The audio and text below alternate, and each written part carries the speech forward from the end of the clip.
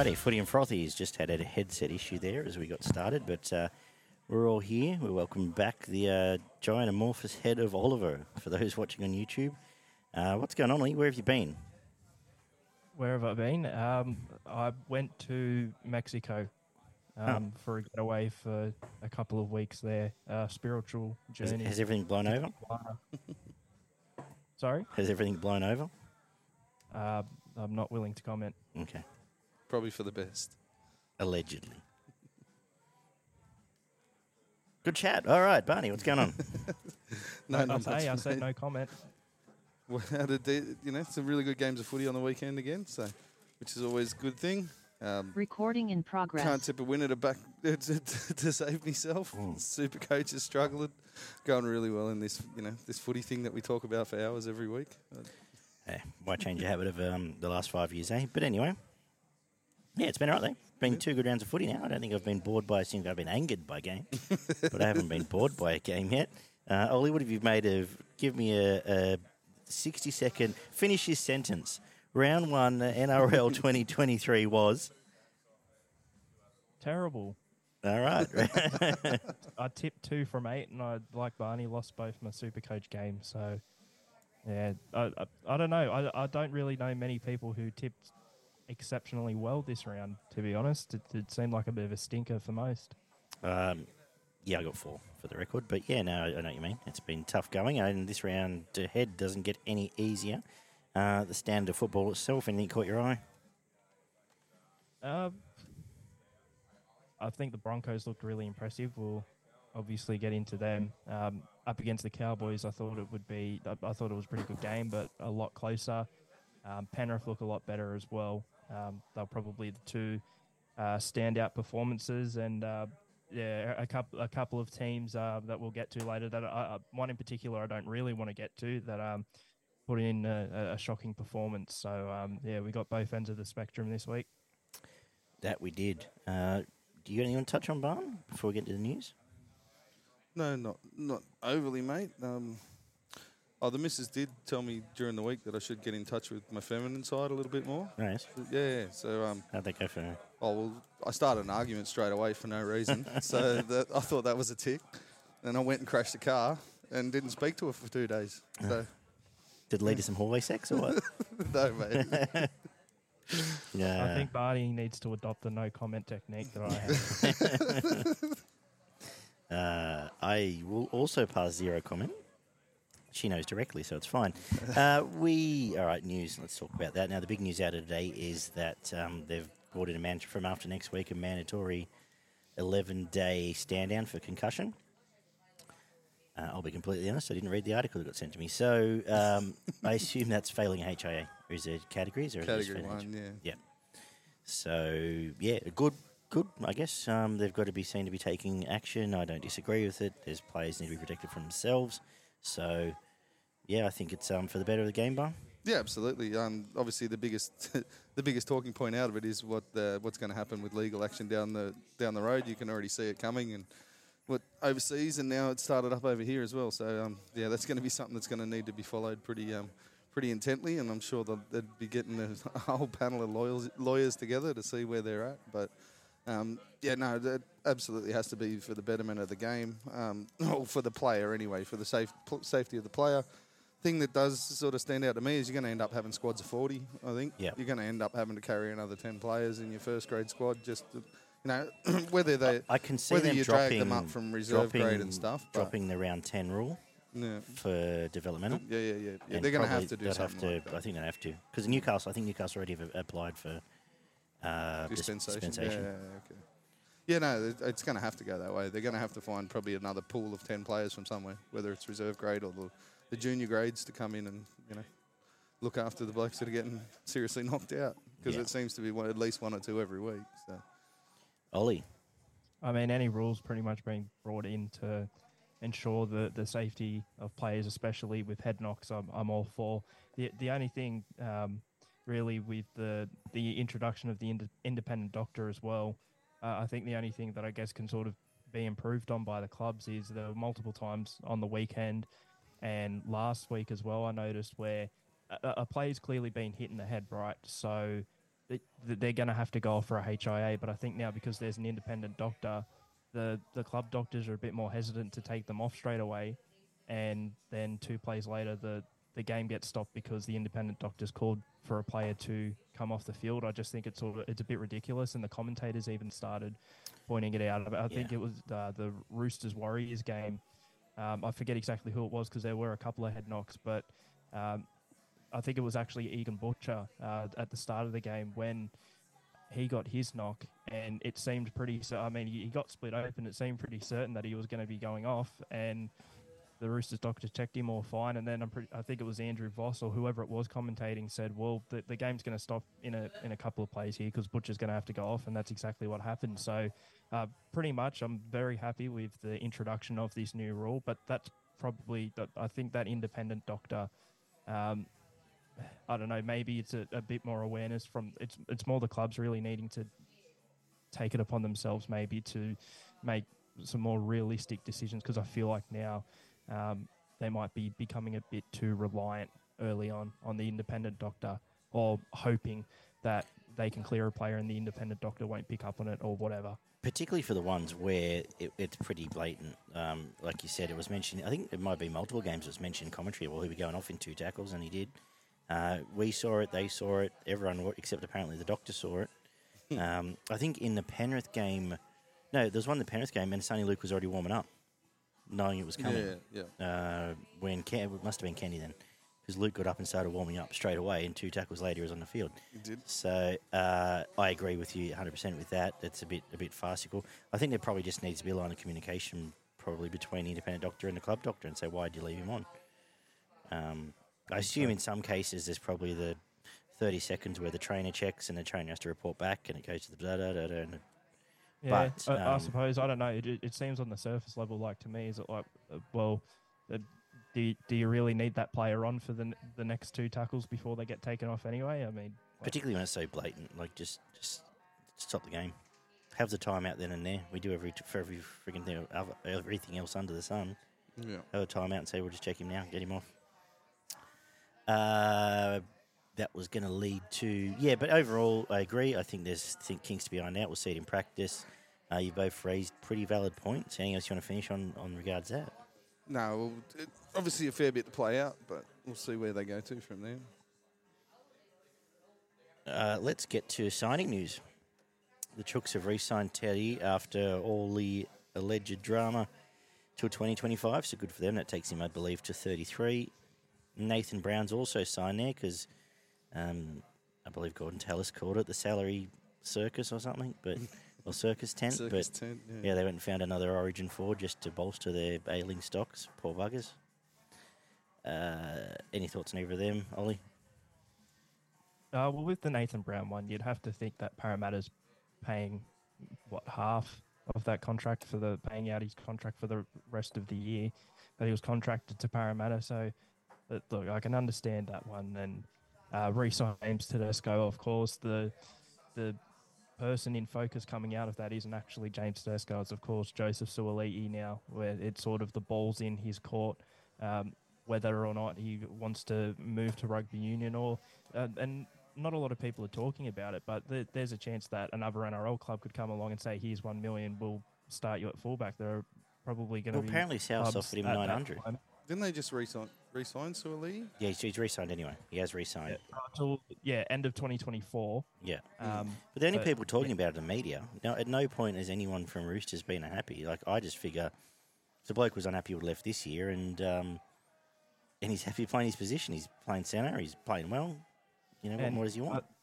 I sort of feel as well, I'm not sure if you guys have seen the footage on replay, but that play where Suaalii, it was the Sam Walker try where Suaalii made the break and Tedesco was there. And I feel like it's a big media beat-up. I mean, they could have made that play.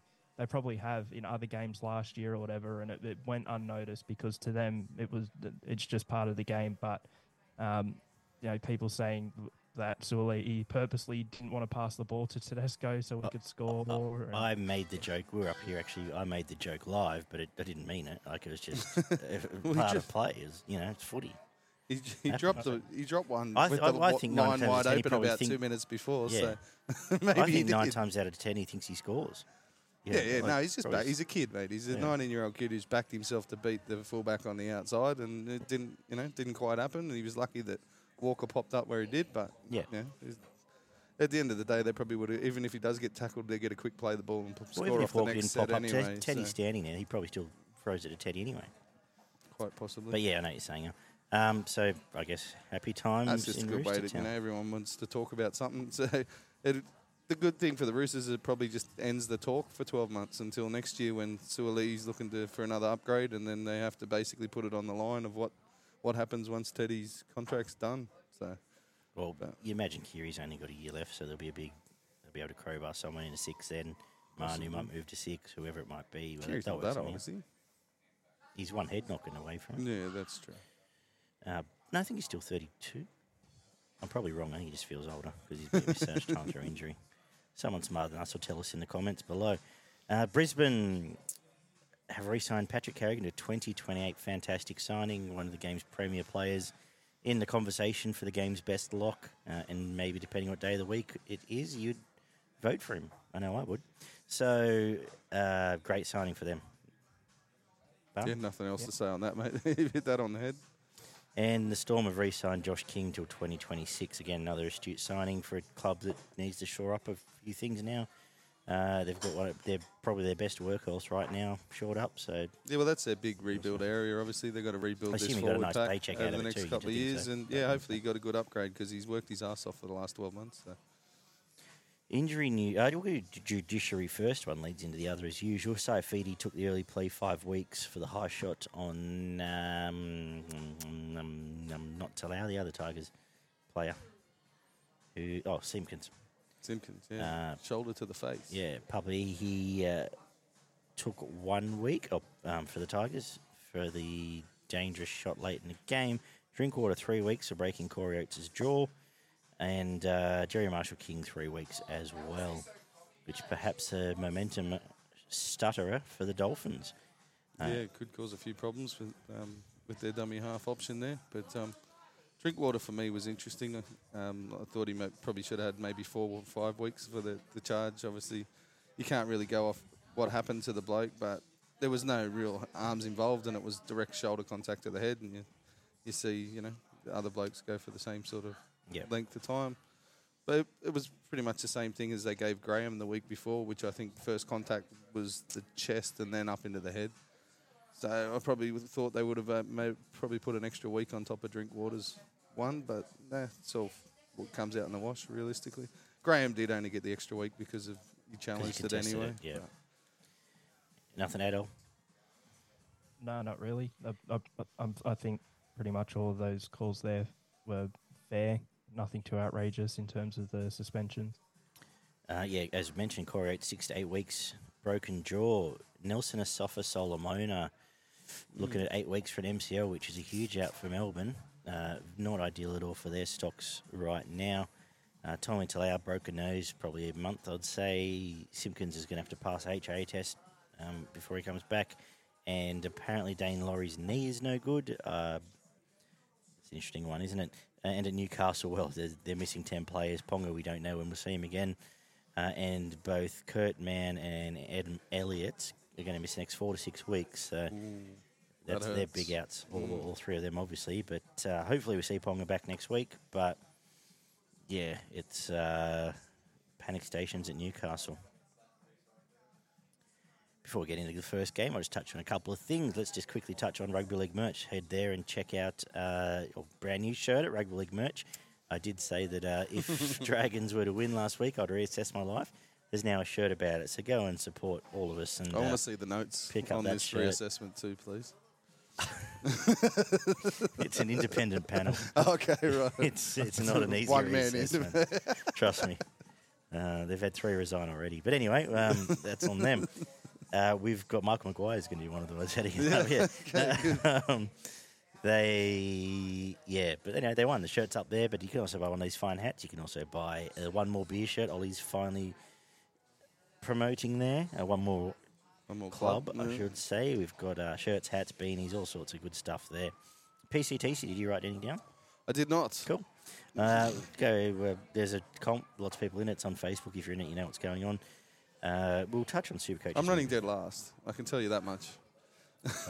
So stick around and get Barney's round opinion one for the next and one round 2.5 one tip hours. this round. Yeah. Or maybe write down who does tip, just so you don't have to. Put the red pen through them. Anything else? Anything else to talk about, Ollie? No. Cool. No? All right, so we kick off. Let's get straight into our review, which last Thursday, which seems like an eternity ago now, kicked off with the Penrith Panthers 16 over the Rabbitohs 10. Do you want to do some stat stuff, Bun?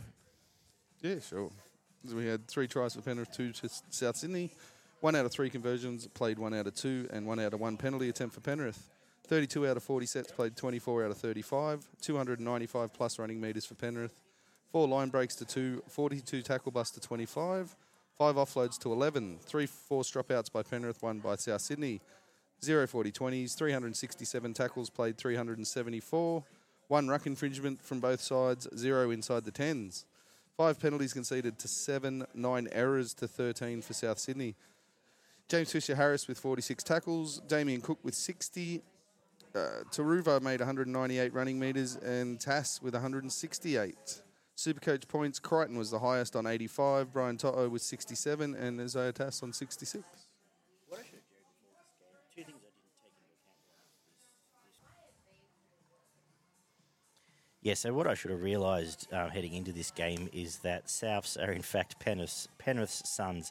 They just have South's number. They knew to get under Cody Walker's skin from the outset, which naturally a pumpkin went straight on his head. From there, they owned the middle part of the field, and as I was saying to Barn, which you couldn't hear, Ollie, is they have... what I underpaid this round is respect to teams that were missing, that had dominance through the middle of the field, and the teams that were missing their important key middle forwards, almost all got beat this round, to be honest, now I think of it. So it's something I'll pay closer attention to going forward, but until I see Souths beat Penrith, I can't possibly ever tip them in a game of football against each other again right at this time. Am I thinking the right way, Ollie? I think so, and I think those errors really let South Sydney down because other than that, I don't think they were horrible. But Penrith just looked the more likely as well when they were in possession, especially for the duration of the first half. Even though Penrith didn't go up by a whole lot, they were certainly down South Sydney's end of the field for a long period of time there.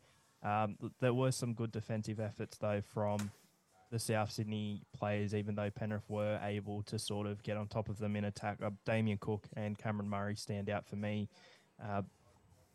But it just seemed like, in a weird way, it sort of seemed like the Penrith side of last year, even though they are missing those key players. I think Isaiah Yeo was probably the best player on the field. Cameron Murray was actually close to him, I thought.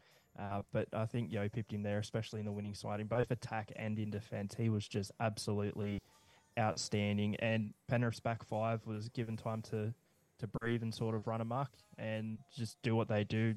I think they all got over 100 metres easily.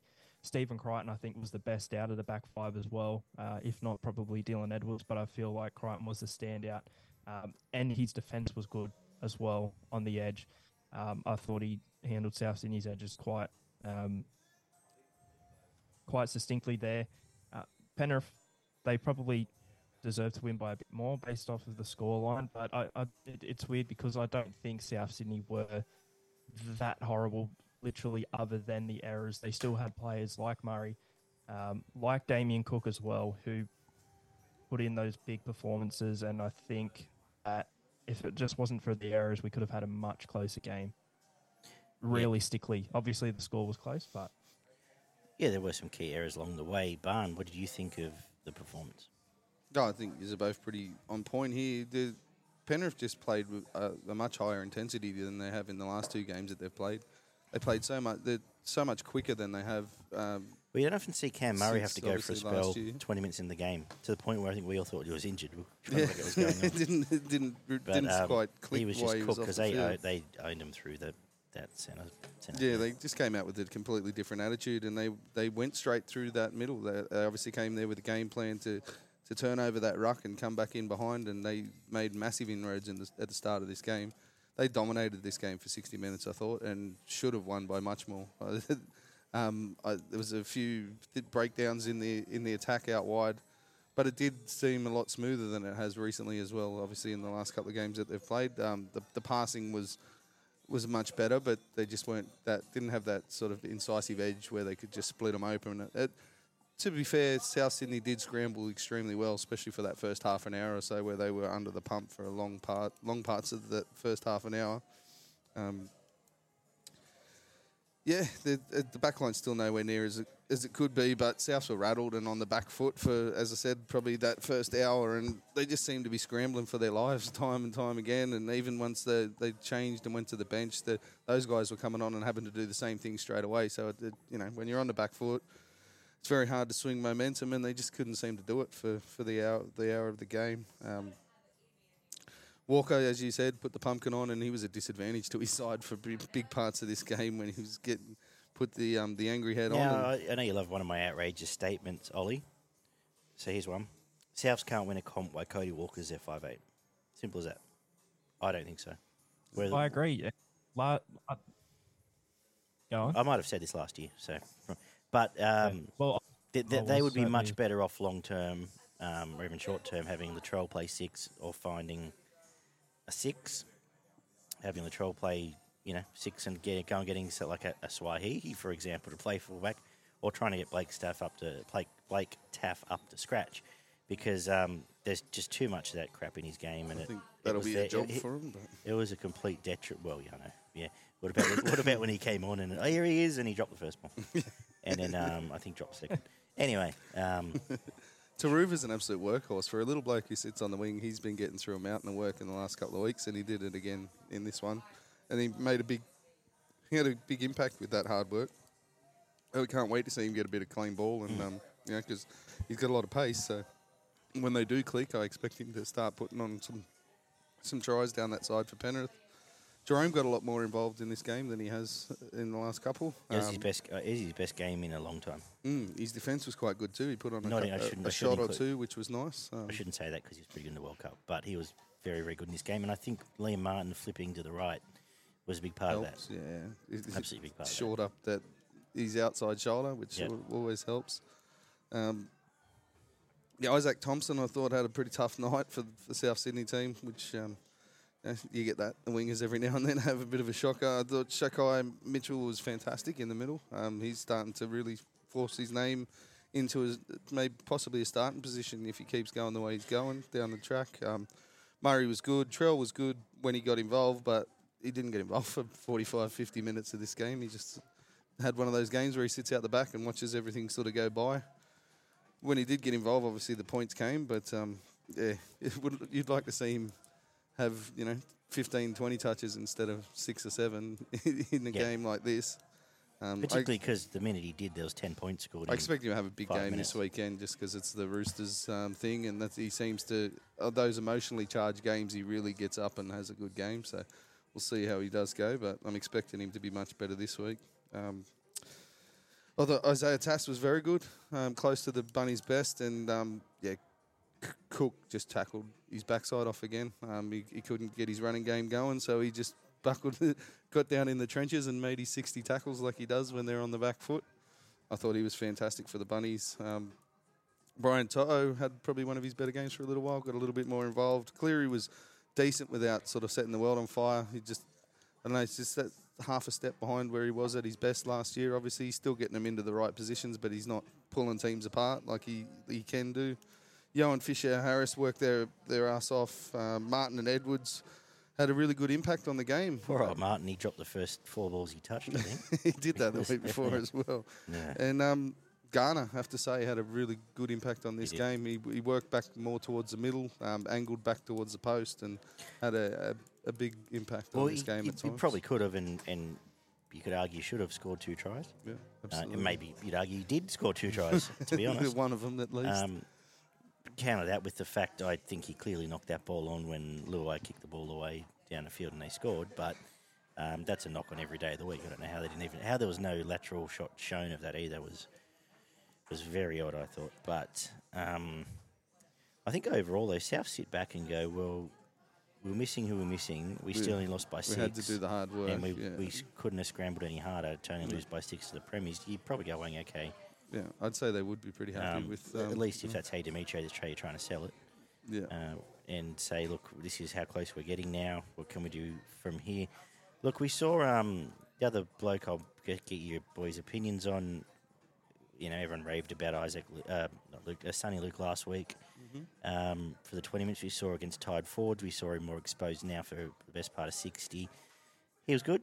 He's not the world beater I think people think he might have been off last week, which I suggested he wouldn't be, but did a fine job. Yeah, service was fine. He got out. Well, there was 1 or 2 nice little runs in behind the markers there, but yeah, he didn't really turn the middle over like he did the week before. Oh. Yeah, I thought he was fine. I think that the efforts of other players in the team probably prevented him from needing to do too much when he did come onto the field. Yeah. Any final words from this game? What do we take away? Look, I think Penrith played away a little bit from the dummy half as well. It was more the big forwards rolling through the middle and then hit the edges, which they did for big parts of the game. Yeah. No, not really.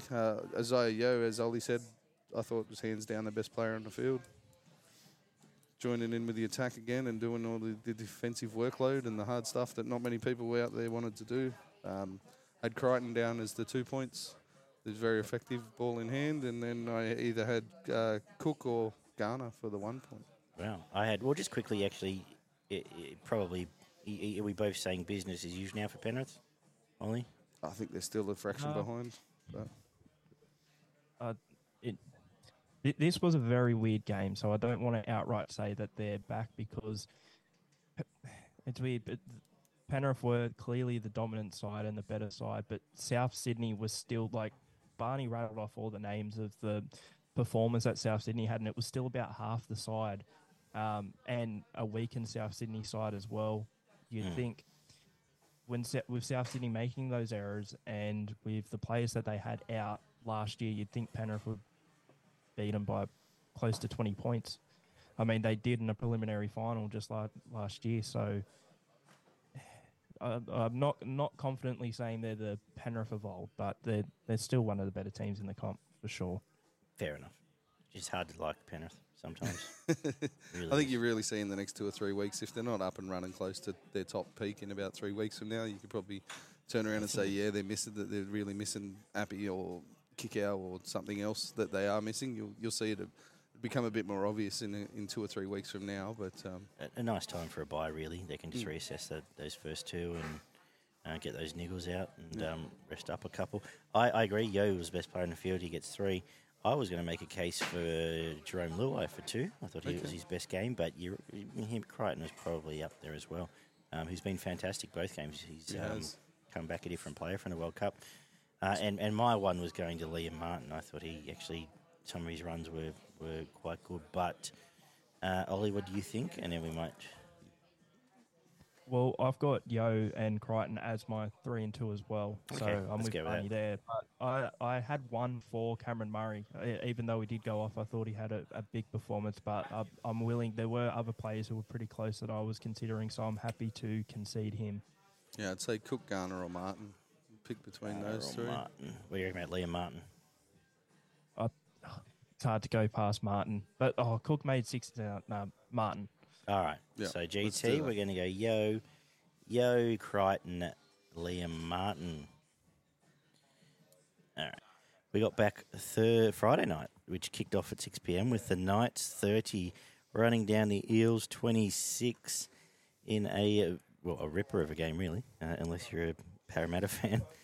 Other news today is they've extended Brad Arthur. I didn't talk about that, but Para fans are rejoicing in the streets, largely after jumping out of the second-story window. But, geez, they really do not like, Para fans do not like a coach that got into the grand final last year, do they? No, from what I've seen. It's like nothing I've ever seen. Anyway, 30 to 26 in this game. Para now 0-2. Barney, some stats. Yep. We had 5 tries apiece, 3 out of 5 conversions for Parramatta, 5 out of 5 for the Sharks. 28 out of 42 sets, played 30 out of 41. 6 line breaks to 5. 24 tackle busts, played 32 for Cronulla. 10 offloads to 7. 1 forced dropout by Parramatta, 0 40-20s. 327 tackles, played 332. 3 ruck infringements against the Sharks, 1 inside the 10 against Parramatta. 4 penalties conceded from both sides. 15 errors to Parramatta, 12 to Cronulla.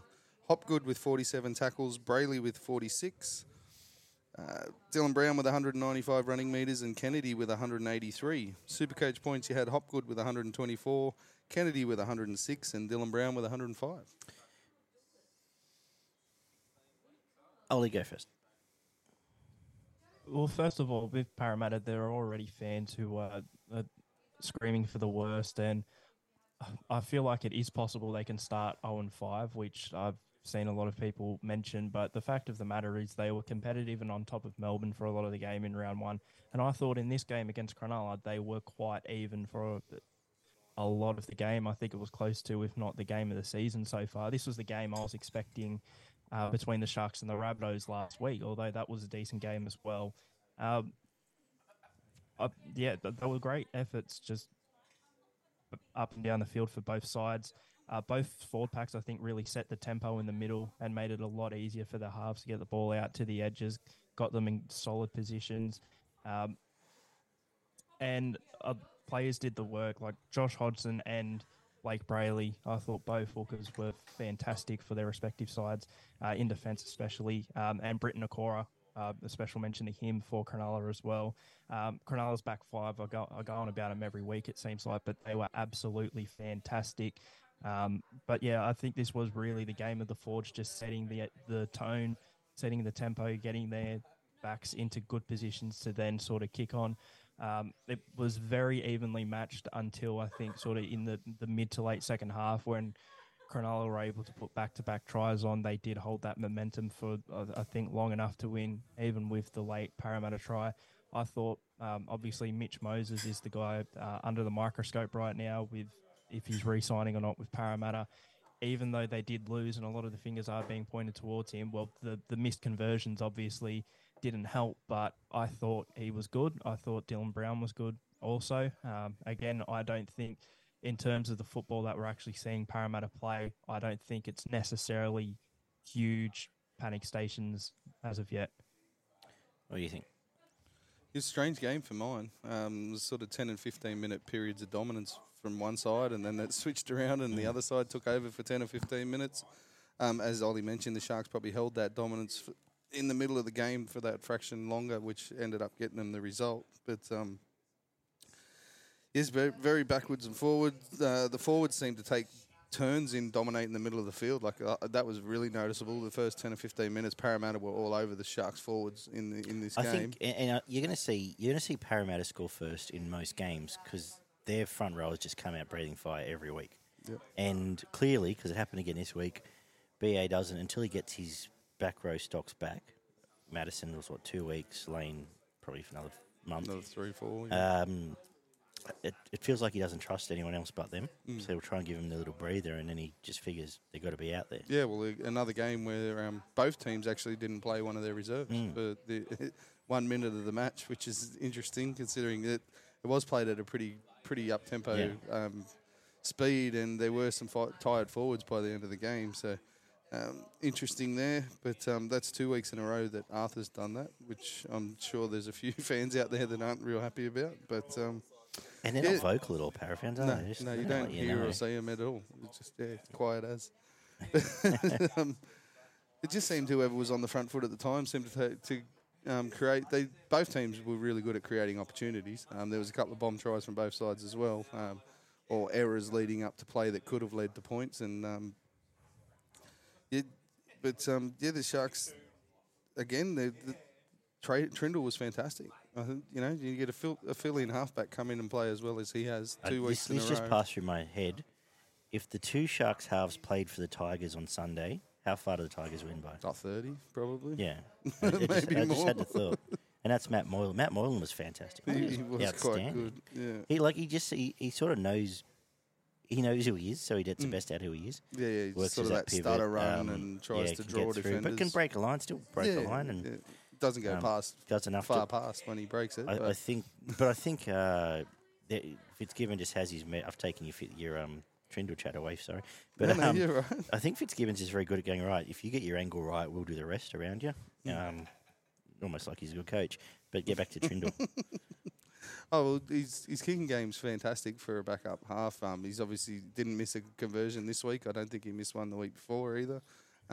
So you got a 80% plus goal kicker in your backup halfback, and some of the passes he put on as well. The one he put Trindle under the put Nakora in beside the post, and a couple of nice long balls there as well. He's I'd be very surprised if he's still at the Sharks next year, to be honest, unless they get him in and running in the first grade. I think he just re-signed. Okay, yeah. Well, don't see in the preseason. Do not be surprised if someone does everything they can to get him out of his contract and get him to another side, because he's definitely stamped himself as a first grade halfback in the first 2 games this year. Hopgood started brilliantly and was the reason for the first 2 tries for Parramatta. Hop God, yeah, right. SuperCoach God. He was fantastic. The offloads, he's just got really good leg drive and foot speed as well. Like, he's quite quick for a small forward. Yeah. And he was causing all sorts of problems in the middle of the ruck there for the Sharks, especially with the offloads and the second phase play, which led directly to their first 2 tries. I rave about, obviously, as you know, Carrigan. We all love our lock forwards, but I said last week he plays Origin. I'm doubling down. He set up the first try.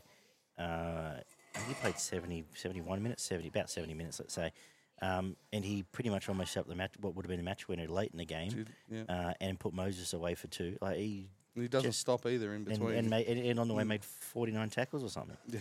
So just like, it's like we've seen a superstar be born in 2 weeks. Just amazing. Yeah, that fan play that the Sharks use with the wraparound with Kennedy and the half running wide with the lead runner on the left, it has been usually with Talakai, and then you get the wraparound and you get the extra man, either hit the front man with Talakai crashing into the line, or the play just sweeps out the back. I don't think anyone else does it better in the competition, to be honest, and they did it again here for 2 or 3 tries on the right side this time with Nickora as the front man and Kennedy wrapping around the back. He does that so well, and it's a big part of the Sharks' attack, obviously. We'll see how some teams start to counter that, because it's pretty on show now for probably the back end of last year, and started up again this year. So we'll see what teams come up with to counteract that, but that worked really well for the Sharks in this game. You mentioned Bubba Kennedy. We talk a little bit, I know for a bloke that's nearly played 100 first grade games. This almost felt like a breakthrough game in a way. He just, the way each of his tries was different. His support play, his defensive decisions in some cases were. I think he's one of the better defensive fullbacks, even though he to be honest. Conceded 26 points, but he diffused a lot.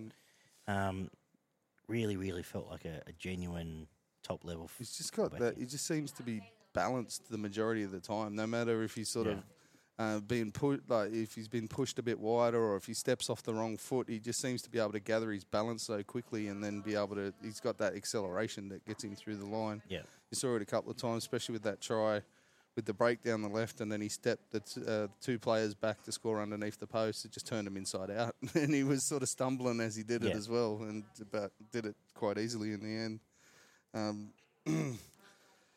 I thought Sivo was probably the best of the back 5 for Parramatta. I thought he had quite a good game. I'd like to see him do a fraction more work, just carting the ball forward for such a big guy, but I thought he was the best of the back 5. Both Parramatta halves were much more effective in this game than they were in the first game. Paulo and Cartwright were decent in the middle of the field. I thought RCG was really strong in this game, which he is. He has been for 18 months, 2 years now. He's just turned himself into a it's madness in the middle New of the South field. Wales didn't want him. You look back now. Yeah, and he's just been fantastic. Their bench offered 0 though, which I think on the flip side, the Sharks bench was the game changed. Absolutely changed. Were you here? McGuinness. Or was that Saturday? When McGuinness came on? Yeah, just completely changed the game. Yeah, no, absolutely did. I mentioned Hopgood was brilliant. As most of the starting pack for the Sharks were decent, I thought.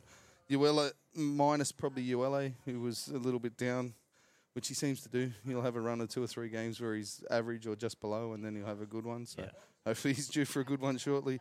McGuinness was really good impact off the bench, which you mentioned. Mulatalo. Just the way he... Well, I think he came on as 10-0, and he just the way he drove and bent that middle back, it set up... it got the Sharks really back picks on the up front the foot, speed of and then Brayley's able to scoop and go, and that sets up the more back time end of the for play. for the halves to do their work. Mulatalo had some really nice touches, and I already mentioned Trindle was strong again, but the 2 standouts, Ollie mentioned Nickera and Kennedy.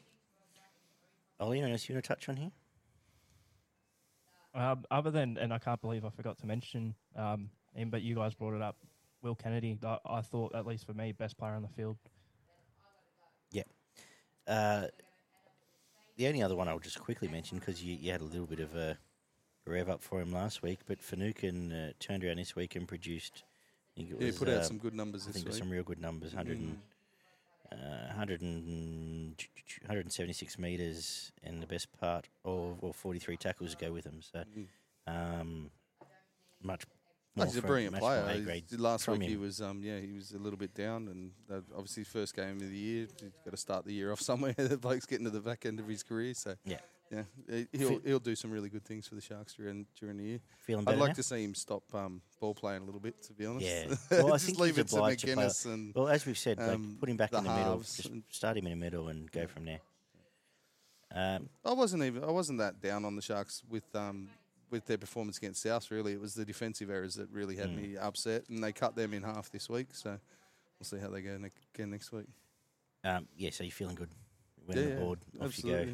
You got Nico back someday. I can't realistically. The good thing it does give him is should be because the mail was in the Nico was coming back this week, but when you're looking good, you don't have to rush him back. Yeah, that's so you can right. just say, mate, if you have a month off, it's sweet. We'll be right. And apparently it's a reoccurring thing from before Christmas. Yeah, right. He did it before Christmas, and then it's happened again just before round 1. So old man injuries. They'll probably want to give him a bit more time. Yeah, in a 24-year-old. You know all about. I don't think I did a calf until I was about 35. Yeah, that's about my mum.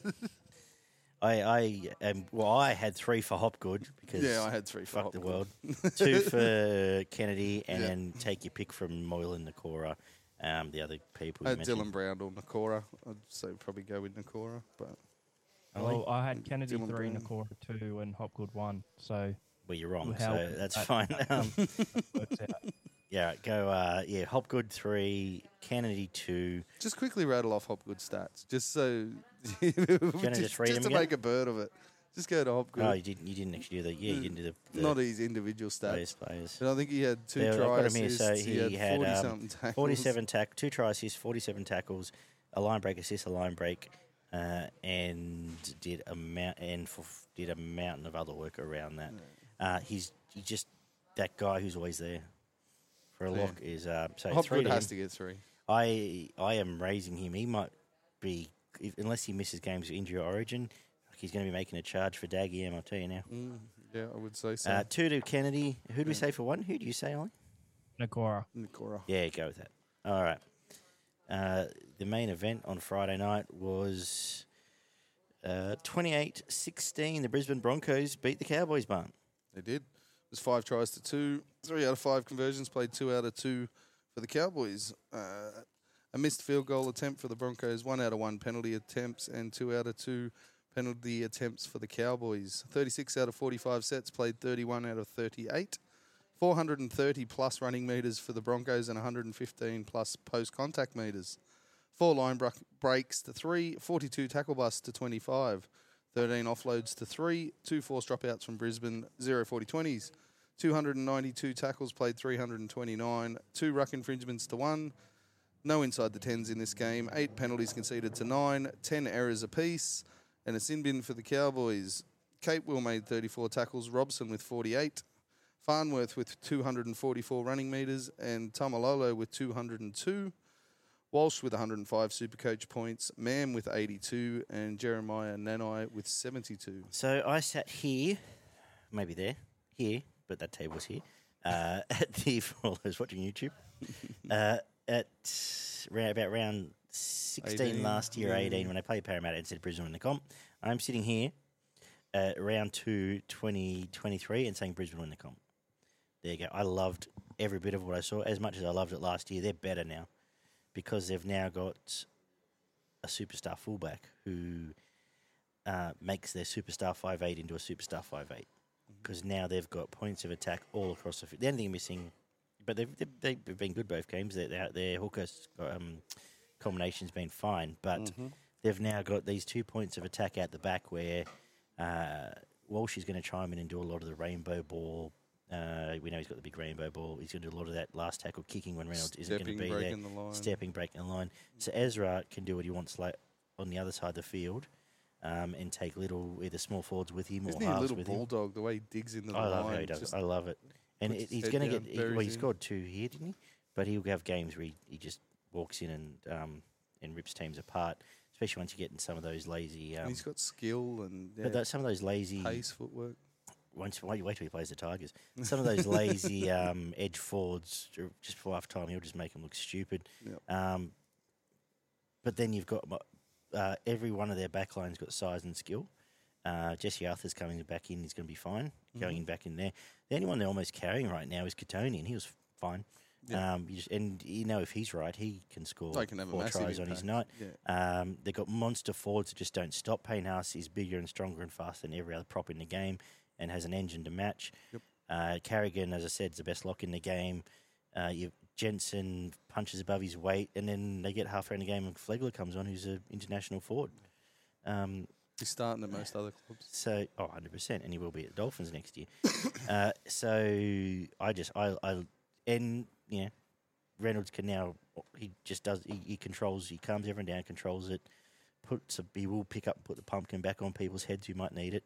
And I love the way Reynolds ultimately got hit them home last week against Penrith. And even here, when they need to calm down, he calmed down. He said, "All right, just let me kick for a bit." Then he broke him open. He can set him up. He can. He doesn't have to do a great deal in between. I just think Brisbane are in. I think they're going to be better for last year. I still stand by the fact they gassed out, and they may still again this year. Yep. And we'll see. We will know what happens then. But they're going to butcher a lot of teams, and that might allow less gassing out, because when you're playing from in front, it's much easier than having to get in that wrestle. Yep. What did you think, Barn? Yeah, well, just on Reynolds, I love the way he narrows the field and sort of peppers those edges and drags the defence in and in and in, and then you just get the room for your outside guys to do what they do, which makes obviously Walsh and Mam look at that little bit better. But yeah, he's always been a class player, Adam Reynolds, and deserves it. I thought it was a fantastic game of football.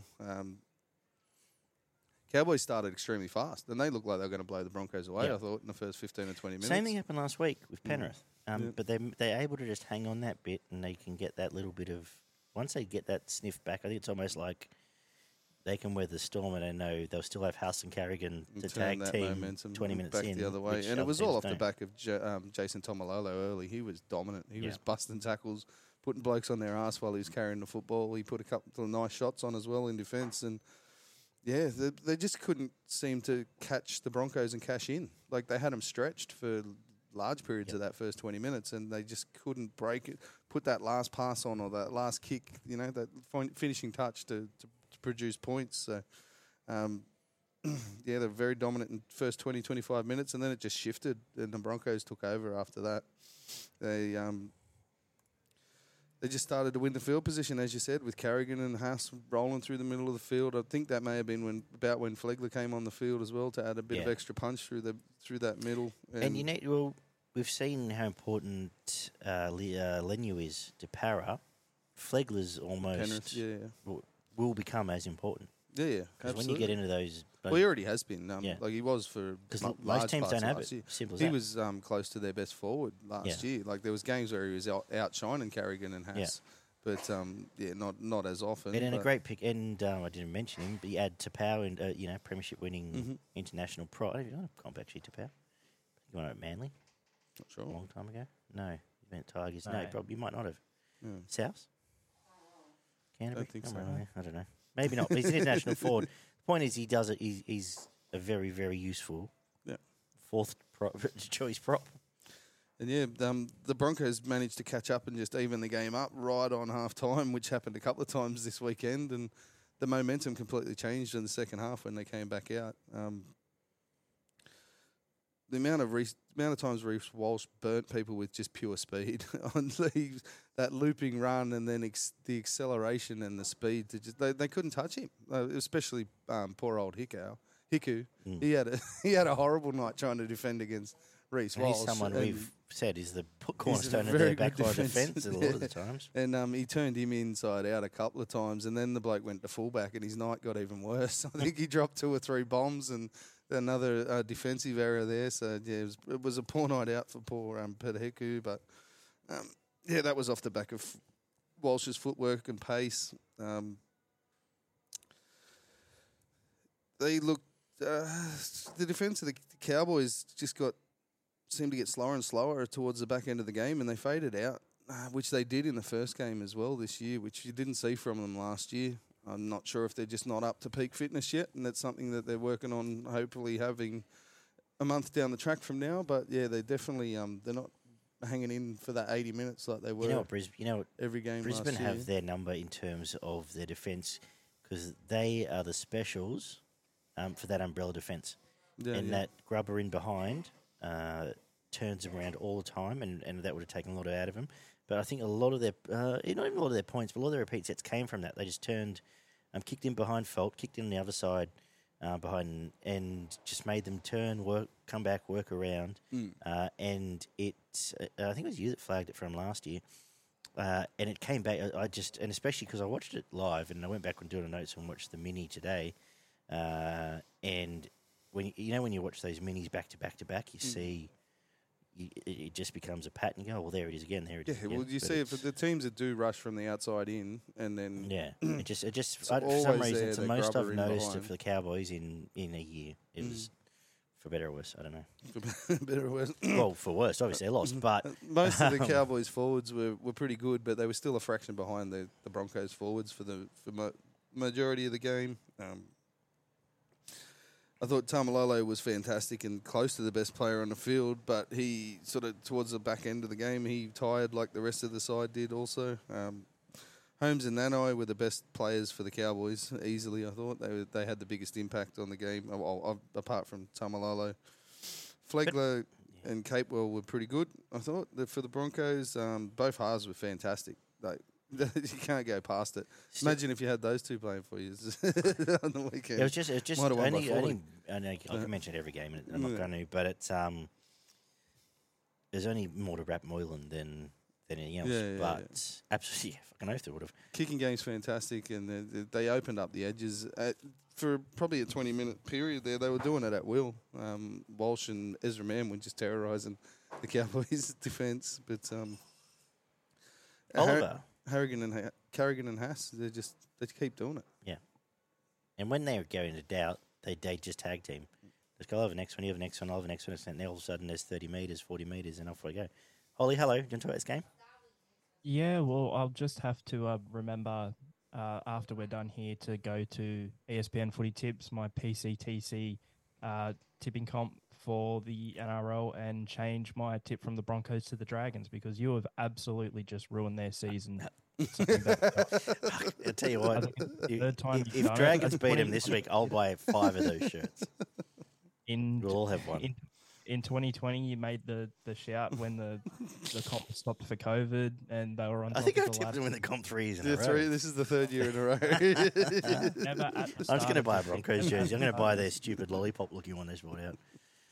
I mean, yeah, the city jersey. They're gone, but let's just pretend here. Usually I wait till I'm hitting 2. They won't win a game from round 2. Can you imagine? Let's just pretend that they're not gone and you didn't just curse them, and focus on this performance here. I think you guys pretty much covered it, but what stood out for me is, look, in terms of the errors and sort of the negative plays, both sides were probably sort of on the same level. You can't really say that the Cowboys were let down or it was a poor Cowboys performance, because there were still some really good plays there. I mean, Jason Taumalolo ran for over 200 metres, and you're not hearing anything about it because of how good Brisbane were as a whole and just how dominant they were. So think about this. It's a top 4 team from last year. They weren't horrible, but they were well and truly beaten by the better side, who was Brisbane on the night. So if you want to look at it from that sense, then maybe they are a premiership contender. Yeah, maybe I'm the good vibes. If I say Brisbane might win the comp, then it might be good. It might counteract that, or it could make it worse. Sorry, Broncos fans. But that was the big takeaway and the big plus for me from the game for the Broncos is that the Cowboys weren't all that horrible. And again, in terms of those negative plays, the sides were pretty much on the same level. So you can't really put this down to a poor Cowboys performance. You've really just got to look at the dominance of the Broncos. You mentioned Nana earlier. He's a funny one because he scores. He got his 2 tries. He did it, but he never produces numbers, does he? He's not a workhorse back rower. He's especially not in defence. And he missed. I think he missed 8 tackles as well. He'll get on a roll in attack and he'll get really involved for half an hour and cause a lot of problems. But yeah, there's some defensive issues there that he really does need to work on. He ran for 31 metres, and he made 26 tackles and missed 8, 2 ineffective. So he missed a third of his tackles and ran for 60 metres. So, yeah. But he jumps like a winger and jumps over top of people. And then and can barge over short. Capel never produces it. There's different types and that sort of thing, of course. But it stood out to me just how average his stats were. What do we take away here? So I made the case the other day that Brisbane Cowboys, they've come back after getting to the final last year. They couldn't win a trial. Admittedly, one was against Brisbane, but couldn't beat the Dolphins first up, and maybe that's decent form. Mm-hmm. Limped home against the Canberra Raiders, and you can make the case Canberra should have beaten them. And then they've I think, in the end, soundly been beaten here. It was pretty comfortable. If I was looking at it from a racehorse form view, I'd be getting a text going, don't worry about them for a while. Yeah. They've now lost Drinkwater. Need to prove something. And they've now lost Drinkwater. And are you concerned about them, Oliver? I'm concerned about Barney right now and you, because you obviously have made the crow about the Broncos, but I'm reminded of Barney's pre-season love affair with the Cowboys and his little love rant that he gave him. But I don't want to pen him just yet. But one thing I was really let down about the failure to close out the Canberra Raiders, because we've said it on the show before, Canberra aren't that great a side overall, and the fact that the Cowboys were able to start out that game in round one really hot, and then they just let it absolutely slip away. And again here it's they and there's been a lot of talk of how hard their preseason's been. Peyton got into them this year. Yeah, I don't know. Maybe it doesn't work 2 years in a row. Maybe he didn't change up enough, and it was just sort of the players got sort of tired of it, and it's starting to become too much of a stale routine. Even though it's the second year, but I wouldn't have thought winning gets stale. I wouldn't know, but I wouldn't have thought winning gets stale. No, but I know what you're saying. Yes, I know what you're saying. Yeah. So I don't know. It's hard. I don't want to pen them just yet. I know they've got the Titans in a couple of weeks, so they'll be fine there. Don't worry about that.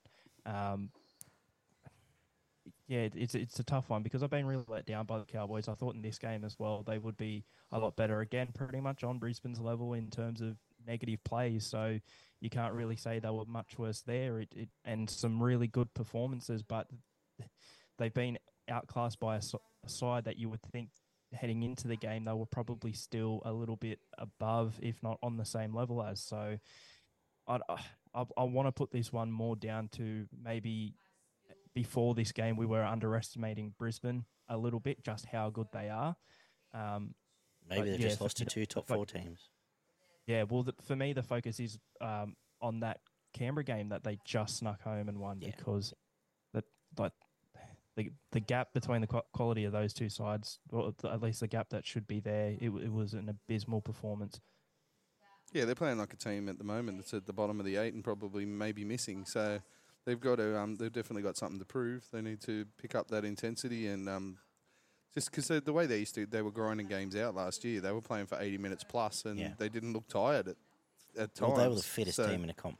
Came across, So yeah, that's definitely something that they need to pick up. I'm sure they've still got plenty of bullets to fire. They've got a lot of guys that do play very attacking football, and they've got some points in them, so they will blow a few teams off the field. And if they can put a couple of those back to back, I'm sure the confidence will get back up and they'll get their tail up. But at the moment, yeah, it's not great times.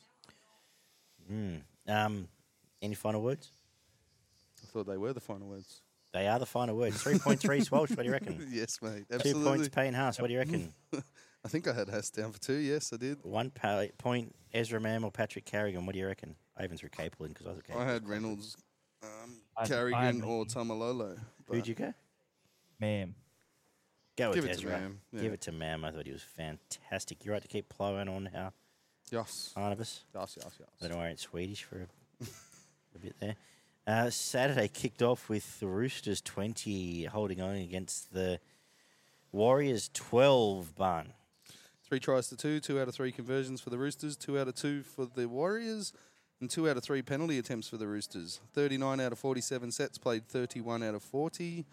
379 plus running metres for the Roosters, 5 line breaks to 4. 23 tackle busts played, 18 for the Warriors.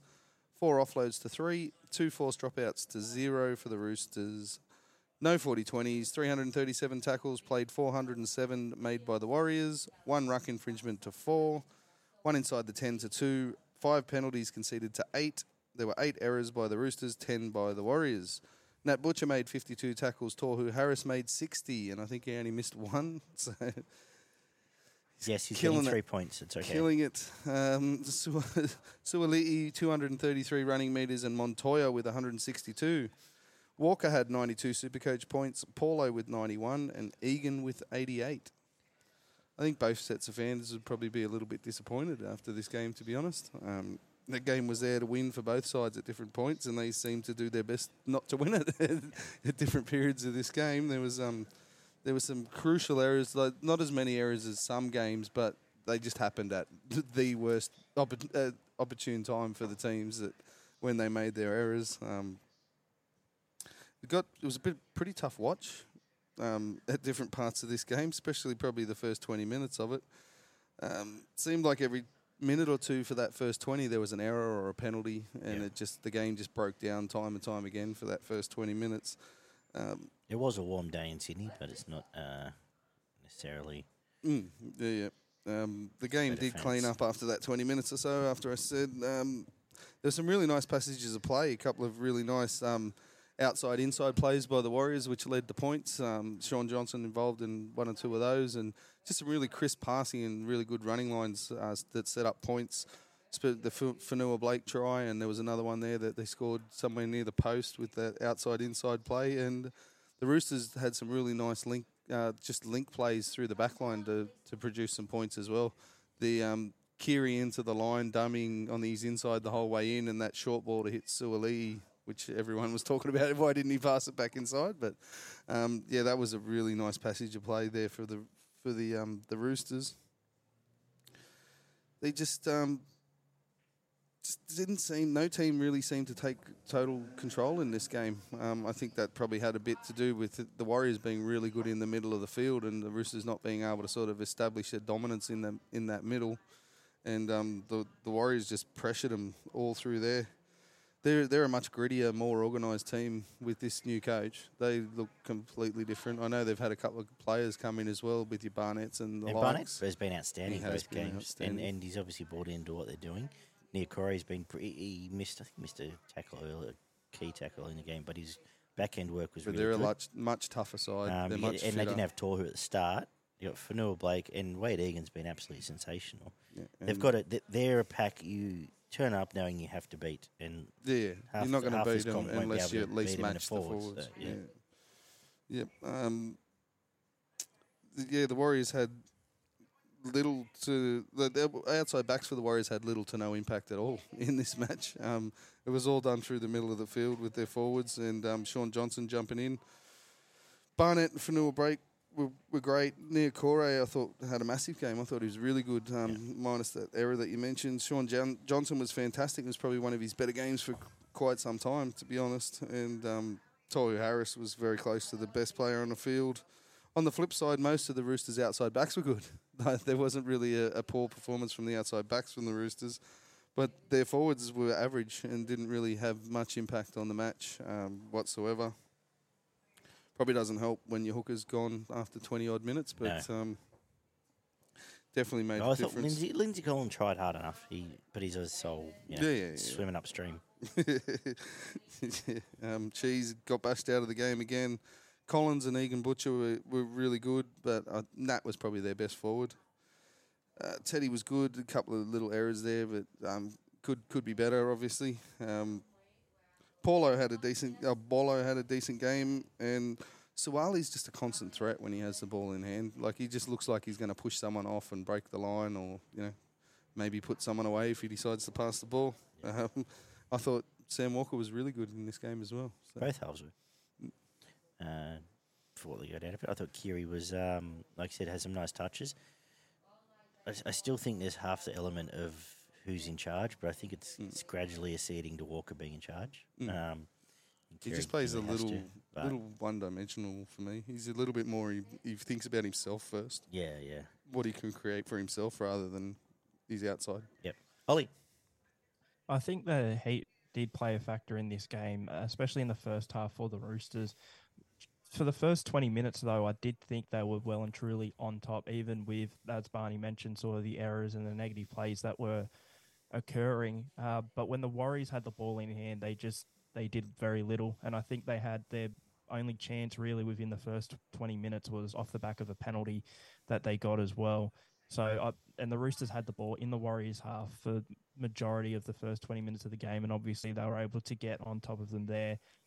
But I'm going to start calling this the 20-minute curse, because how many times have we said after 20 minutes is when their forwards start getting gassed, or when a team sort of drops off and they lose that momentum? Now, usually it's the underdog in a game, right? That's up for it for the first 20 minutes and they're matching the favourite, but they usually drop off. Well, it was sort of the opposite here. I feel like the Roosters dropped off after 20 minutes. And again, the Heat certainly wouldn't have helped. Brandon Smith going off didn't help as well either, and the Warriors were able to get their chances there. I thought Josh Curran, especially in the first half, some of his defensive efforts to maybe stop the score from being even bigger than what it was going into halftime, I feel like he was crucial as well. And you mentioned the rest of their forward pack as well. And towards the end of the game, though, it was there for the Warriors to win and come back. Miraculously, they obviously had the players off with HIA. And again, they were probably feeling gas due to the Heat, their big forwards as well. But they hung in there. I've got to give them credit for that. But, I mean, I've taken note of some of the mistakes. It was they had the ball on the Roosters line, the 70th minute, and there was no dummy half. So the Roosters were able to jump on the ball. Yeah, that was a big one. Dylan Walker just knocking the ball on flat. I think they had 60. I think it was a set restart, and they were about 20 out from the line. I mean, these were chances like that. They weren't only mistakes, but they were unforced errors with the game on the line. You're 10 meters from your opposition's try line, and just to do that. And again, you could put it down to fatigue or whatever, but you just cannot be making those mistakes. If they didn't make those mistakes, they might have won the game. But again, that's what really let them down in the end. And I don't know. I just think it was a poor effort from the Roosters as well, really, other than the first 20 minutes, allowing the Warriors to sort of come back. Because even after half-time, there was maybe a little period there, I think, where the Roosters probably had that momentum back, and that's when they scored. But the fact that they were able to let the Warriors hang in there as well with the players that they had off, again, I feel like the Heat really did have an impact on this game, because everyone was just gassed. I mean, by about the 70th minute, all players were pretty much just out of it, and it came down to who could just withstand the rest of the game, and it was the Roosters, because the Warriors made those silly mistakes. Yeah. Look at you. Well said, Ollie. Good job, Ollie. So, is it panic stations yet for the Roosters? We've all tipped them to win the comp. We're getting nervous? Not anymore after Brisbane. Absolutely. Well, they do have a bit of forward stocks to come back, but I've said it to a few people, and I've had a couple of arguments, but to me, they're thin on replacement forwards. And I know you can name the guys that they've got there, but you're not getting more than 20 or 30 minutes out of them, because if you have to push them and stretch them past 20 or 30 minutes, they basically may as well not be on the field, because they're not putting up the numbers that they need to after that 15-20 minute period of being on the field. So, isn't it funny how really one Felice Kafusi tackle could have changed this season. Actually, this season, the butterfly effect. Yeah. You got Hudson on the weekend too. Yeah, so, he did. He's playing well, Felice. I'm giving 3 to Tohu because, like I said, fuck the world. He was the best player in the field, and he's so great. He can do the rest. I've gone the same way, mate. To be honest, I had Tohu Harris with 3. I actually gave Sam Walker the 2, and I had either Fanua Blake or Suoli'i for the 1. I sort of think the same. What do you think, Ollie? I think you got to go Suoli'i. I had him with 2. I had Walker with 3, so I'm happy with that. And Tohu gets the 3. He's getting 3. To quote you. I'm happy with yeah, good. Just as long as nothing's lost in translation. All right, 20-14. Dolphins in the next game on Super Saturday defeated the Raiders at Redcliffe in front of about 10,023 people, I'd guess. The rain turned up, and it was a bit of a slop of a game, David. Yeah, it got a bit that way at the end. 3 tries to 2, 3 out of 3 conversions for the Dolphins, 1 out of 2 for the Raiders. 1 out of 1 penalty attempts for the Dolphins and 2 out of 2 for Canberra. 34 out of 45 sets, played 34 out of 41. A line break for the Dolphins, 3 for the Raiders. 13 tackle busts, played 26. 5 offloads to 10. 2 forced dropouts to 1. No 40-20s. 366 tackles, played 357. 1 ruck infringement from both teams. 3 inside the 10 against the Dolphins.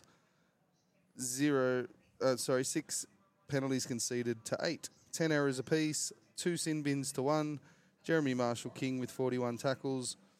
Hawira Naira with 39. Nichols with 185 running metres. And Chris with 191. Gilbert with 80 SuperCoach points. Hamiso with 79. And Tarpanay with 64. Just quickly, I really like Redcliffe Stadium. I think it looks great on TV. I think it looks a lot of fun. I'd like to go there just because it has a bar. I know it's supposed to. But at the end of the day, you've got to say the NRL have done a great job in finding the right team to bring in because they had an existing fan base. It translates straight away.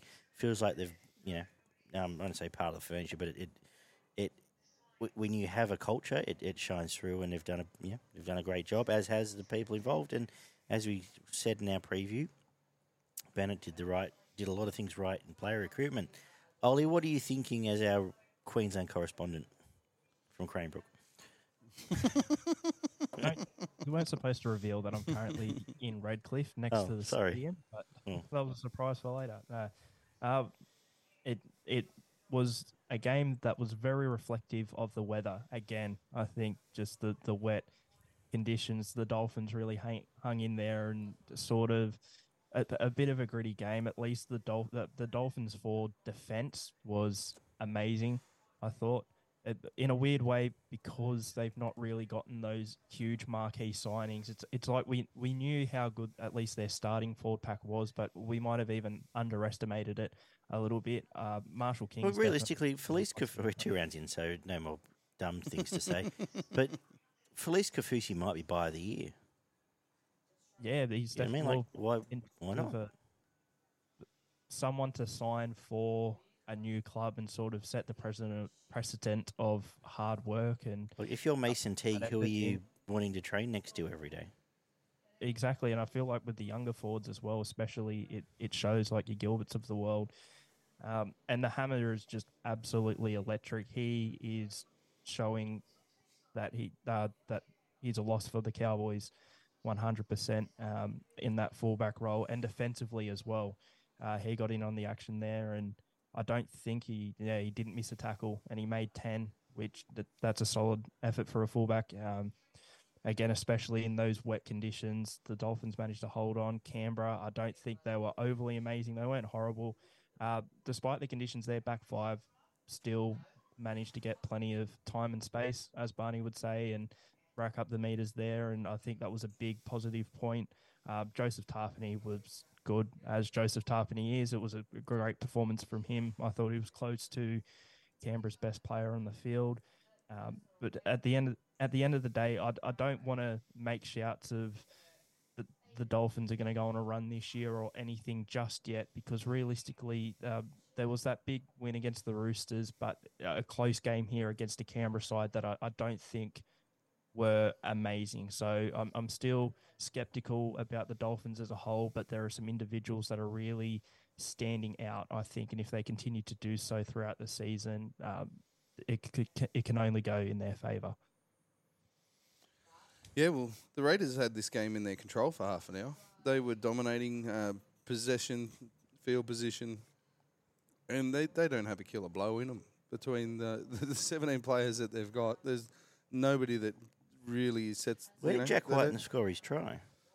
It was a wraparound from the hooker out to an edge, and scored at the centres. Almost like you should just score lots of tries out there. While they've got their halves get them into position, they just don't have a killer blow out of anyone. Chris probably seems the most likely, and he's only just sort of getting used to the role of playing fullback at the moment. He's got so much to think about. It sort of takes away from his attacking game a little bit, but he seems like he will probably end up being a fullback somewhere.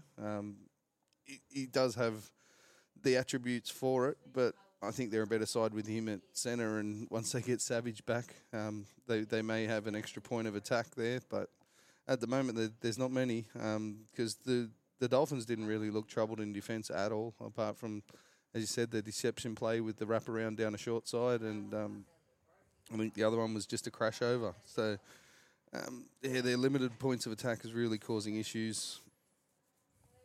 They should have scored more points early. The Jeremy Marshall-King hip drop, interesting, not your classic hip drop, but he definitely got in the wrong position, and it sees him out for 2 weeks. That was another point where they made the Dolphins scramble for that 10-minute period when he was off the field, but they did manage to score points while he was off the field. So I think that was a big turning point in this game, to be honest, when the Dolphins went in just before half-time. Again, another game that it's just happened. swung It the happened momentum. every game last year. I think it's happened every game this year. 12-player teams score points. And that happened in Tigers game. It was a really big one that swung the momentum into the second half, and then the Dolphins just seemed in complete control for the second half of this game. The Raiders were on the back foot for 40 minutes, and they struggled. The Gilbert try, there was a couple of contentious decisions in this one. I really thought, that's not a try. You can't put two hands on a bloke and push him out of the way to fall on a ball. I don't think he did. I actually didn't mind that. Yes, he fucking did. Because it's different trying to get around a bloke. What's he supposed to do? Try and get around a bloke like an octopus? He was on the inside of the guy. Oh, no, the guy was on his outside. I've more the ball issue was with on the his O'Sullivan inside. sin bin than that. Yeah, the O'Sullivan sin bin was a joke. But that was a square up for the Raiders one, which probably shouldn't have been a sin bin either. So I think it was your mate, the redhead fella again, who lost his mind. And he's had two pretty poor games to start the year, to be honest, with the Sharks game in the first week as well. Attach my wagon. You just got to stop attaching yourself to people. Anyway, like a ringworm. Parasite. The Dolphins had the majority for the whole second half. Canberra did fight hard again. They were always up for a fight, and they'll scrap, and they'll win a couple of games by doing that. But until they find a serious point of attack where they can break teams open, they need to find a different style of play to be able to break open some defences, because it's just not working for them at the moment. Yeah. I don't have much more to add here. On top of the halves, they were good. O'Sullivan calm and collected tremendous. And outstanding. To be honest, really he's not setting the world on fire, but he is just another one like Trindle we mentioned earlier. But once he got real wet, he goes, you know what? I'm just going to repeat set. He makes the right decision. Yeah. He's got a decent running game, a good kicking game, and he's getting them into the positions that they need to be in. I thought he was fantastic again. Without being, the greatest player on the field, he was up there. And same as last week, he did everything they needed him to do. Young Katoa, again, is a little bit hit and miss, but you expect that out of a young kid. But he iced the game at the back end with a couple of minutes to go with a lovely little short pass to just finish off a play to score points and get them in front. So, Ollie, if Katoa and O'Sullivan are the Tigers' halves last weekend, how much do they win by? The Newcastle game? Yeah. They'll take two. They Two? Yeah. definitely win by a fair bit. They'll win by Because, at least a dozen anyway. Fuck my. The professor was great again. Fucking life. He's going to end He's up a good. cult. He's How going was to be he? a cult figure at another club because he Yeah. was at South, and I dare say he's going to get another cult following up there with the Finns. I think he's got a cult following from all NRL fans at this point, Yeah. to be honest. It's just- Who doesn't love him? Just bashes away. Just keeps doing his job. He's got an offload in him. It's not just he's not your typical front rower. Well, he is your typical front rower, but he's got that little bit. He's got one or two extra facets to his game. Gilbert and Fidel were awesome. They were the game changers, and yeah, they were the two best Dolphins on the field for mine. Who am I to argue? Just quickly though, like Dolphins 2 from 2. They're about to hit a few. They've got to now travel away the first time this week, but they get Newcastle, which They do. suits them. 3-0. No one tipped that, so that's we were all bullish that they wouldn't suck, but geez, they've overperformed, which is fantastic. Yeah, big game, round 4 against the Broncos. Cool. 3 points. Which way you going? 3 points to Hammer. I had Hammer with 3 points. I gave Tarpanay 2 just because of the work in the defeated team. I thought he was by far their best, and then I had Gilbert for the 1. But Anything to add, Ollie? I think that's pretty fair. Cool. Let's go with that. And then we wrapped up Saturday night with the Bulldogs making their statement. 26-12 over the Storm, who probably were flattered, to be honest, with a couple of late tries here because it was a rampage for the best part of an hour. What did the stats say, Barn? wasn't it? They just kicked the front door in. We had 2 tries to the Storm, 5 to the Dogs. 2 out of 2 conversions, played 3 out of 5 for Canterbury. 34 out of 41 sets, played 34 out of 42. 6 line breaks to 7. 36 tackle busts for the Storm. 49 for the Bulldogs, which you don't see very often against the Storm team. 16 offloads to 14. 2 forced dropouts for the Storm, 1 for the Dogs. 332 tackles, played 348. 1 ruck infringement against 4. 1 inside the 10 against the Bulldogs. 8 penalties conceded to 6. 8 errors to 12. A sin bin from both sides. Grant made 47 tackles. Mahoney made 44. Katoa with 160 running metres. And Carraz with 235. Supercoach points. Carraz with 145. Jerome Hughes with 91. And Katoa and Avarillo both scored 90. Yeah, for all the talk of all the attacking flair we're going to see from a shit team at Leichhardt in the preseason, these guys showed how crisp attacking play is supposed to be, and it was on the back of a star hooker. Who knew? Exciting and fast, man. But fast, up speed, great service from Reed, and that just flowed on through everything else. Big outside backs, fast outside backs, rolling forward. It was just stuff you want to see, Barn. Jacob Preston running amok in the middle of the field. Got his first NRL start and well and truly deserved it after this one. He was fantastic.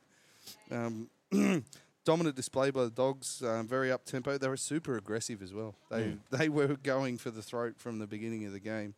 They had a definite plan to play quick and direct early, get in behind the ruck, and then spread to the edges really fast. And they got the ball out there with some supreme skill, and it got out there quickly. Long passes from the dummy half to the half, and then straight out to the centres and the wingers, and they cashed in. Carraz and Adokar were having a real good time there early in this game. They were getting some real nice clean ball, and they do have some talented outside backs with some pace. So yeah, if you can, this will be their game plan, I would imagine, for the majority of the year. And if it comes off, they're going to trouble a lot of teams. They're going to score some points.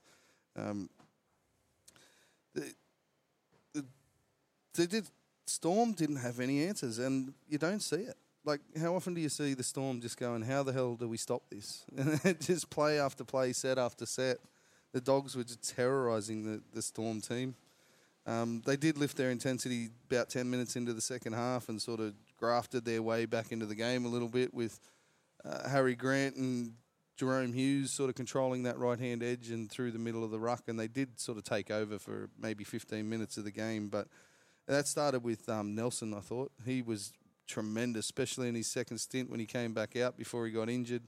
It was only about a 10-minute stint, but he was tearing up the middle of the field, crashed over for a try. It was, fantastic. Welsh played a really good game again, and they're going to need to rely on him now with Nelson out for an extended period.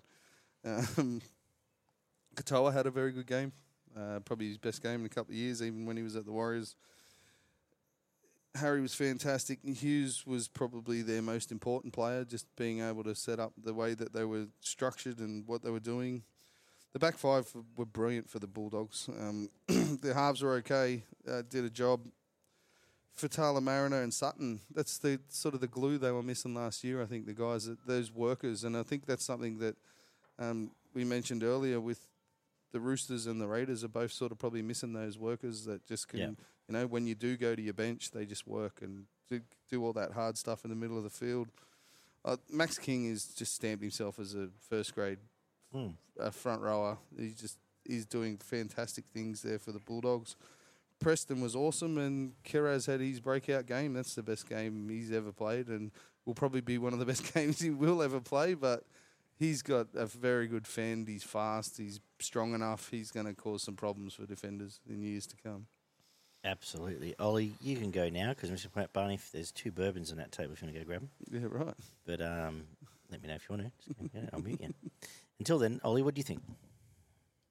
Well, the Dogs pretty much went from playing Barrett ball to Potter ball in the space of a week because they looked completely different in attack, and a lot of their praise is obviously going towards their attack and how good they were. But I want to highlight their defence as well, that they had 6 players make at least 30 tackles during the game. Reid Marnie obviously making 44 tackles, and we've spoken about him, how good he was in attack and in defence. The back five as well for the Bulldogs, exhilarating with the ball. Nelson Asofa Solomona, I mean, I've spoken about how the Melbourne Storm's spine, how important their spine is to them, and if they get any injuries, and they did with Cameron Munster, although he's back in a couple of weeks, how much that's going to hurt them. But to be missing Nelson for, around 8 to 10 weeks, that's huge with how weak their forward pack has gotten, and he's a real leader in that side in the pack, and I think that they're really going to struggle. And once he was off the field, that they were just quite pedestrian, I'd have to say, Melbourne. That they don't really offer a lot other than Christian Welch, but didn't we flag this, Ollie? We suggested this was on the cards, and now it's come to fruition. Like, and now that they're digging into your Gary Andersons of the world, and it's like, he didn't play, but he did. Yeah, he did play 70. Sorry, he went off. I was looking at stats. Isn't this what we get? Like, this is now a reserve grade team propped up by 2 international players. Yeah, I think so. 3 with Walsh.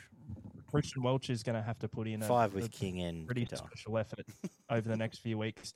Then again, with that being said, Melbourne's next game is up against a certain coastal team that is golden. So I feel like they might be right next week at least. But can't you smell it, Ollie? Can't you smell it? Ambush. Smell what the depleted Barney, underdog Melbourne Storm team beating the Gold Coast Titans. But the thing is as well, I wanted to point out the Dogs' defence really good. Kyle Flanagan actually had a really good defensive game as well. He wasn't in those 6 players that made 30 tackles, but a couple of nice touches for him, as well. The standout defensive performance. But with Melbourne, I'm pretty sure every player in their forward pack missed at least 2 tackles. It seemed like every player in the side as well at least missed a tackle, which is usually you have a couple who that have a solid 100% defensive game, especially at the Melbourne Storm. But this just goes to show the changes, especially in that forward pack. Some of the missed tackles were very, very poor. So it's Dogs, I think, nearly a complete performance because, again, on attack, they were great, and that's what everyone's talking about. But defensively, they were amazing as well, especially, obviously, in that first half. Matt Burton, David? Things that make you go, Matt Burton? Much better in this one. Still not... No, he's not a full-fledged halfback.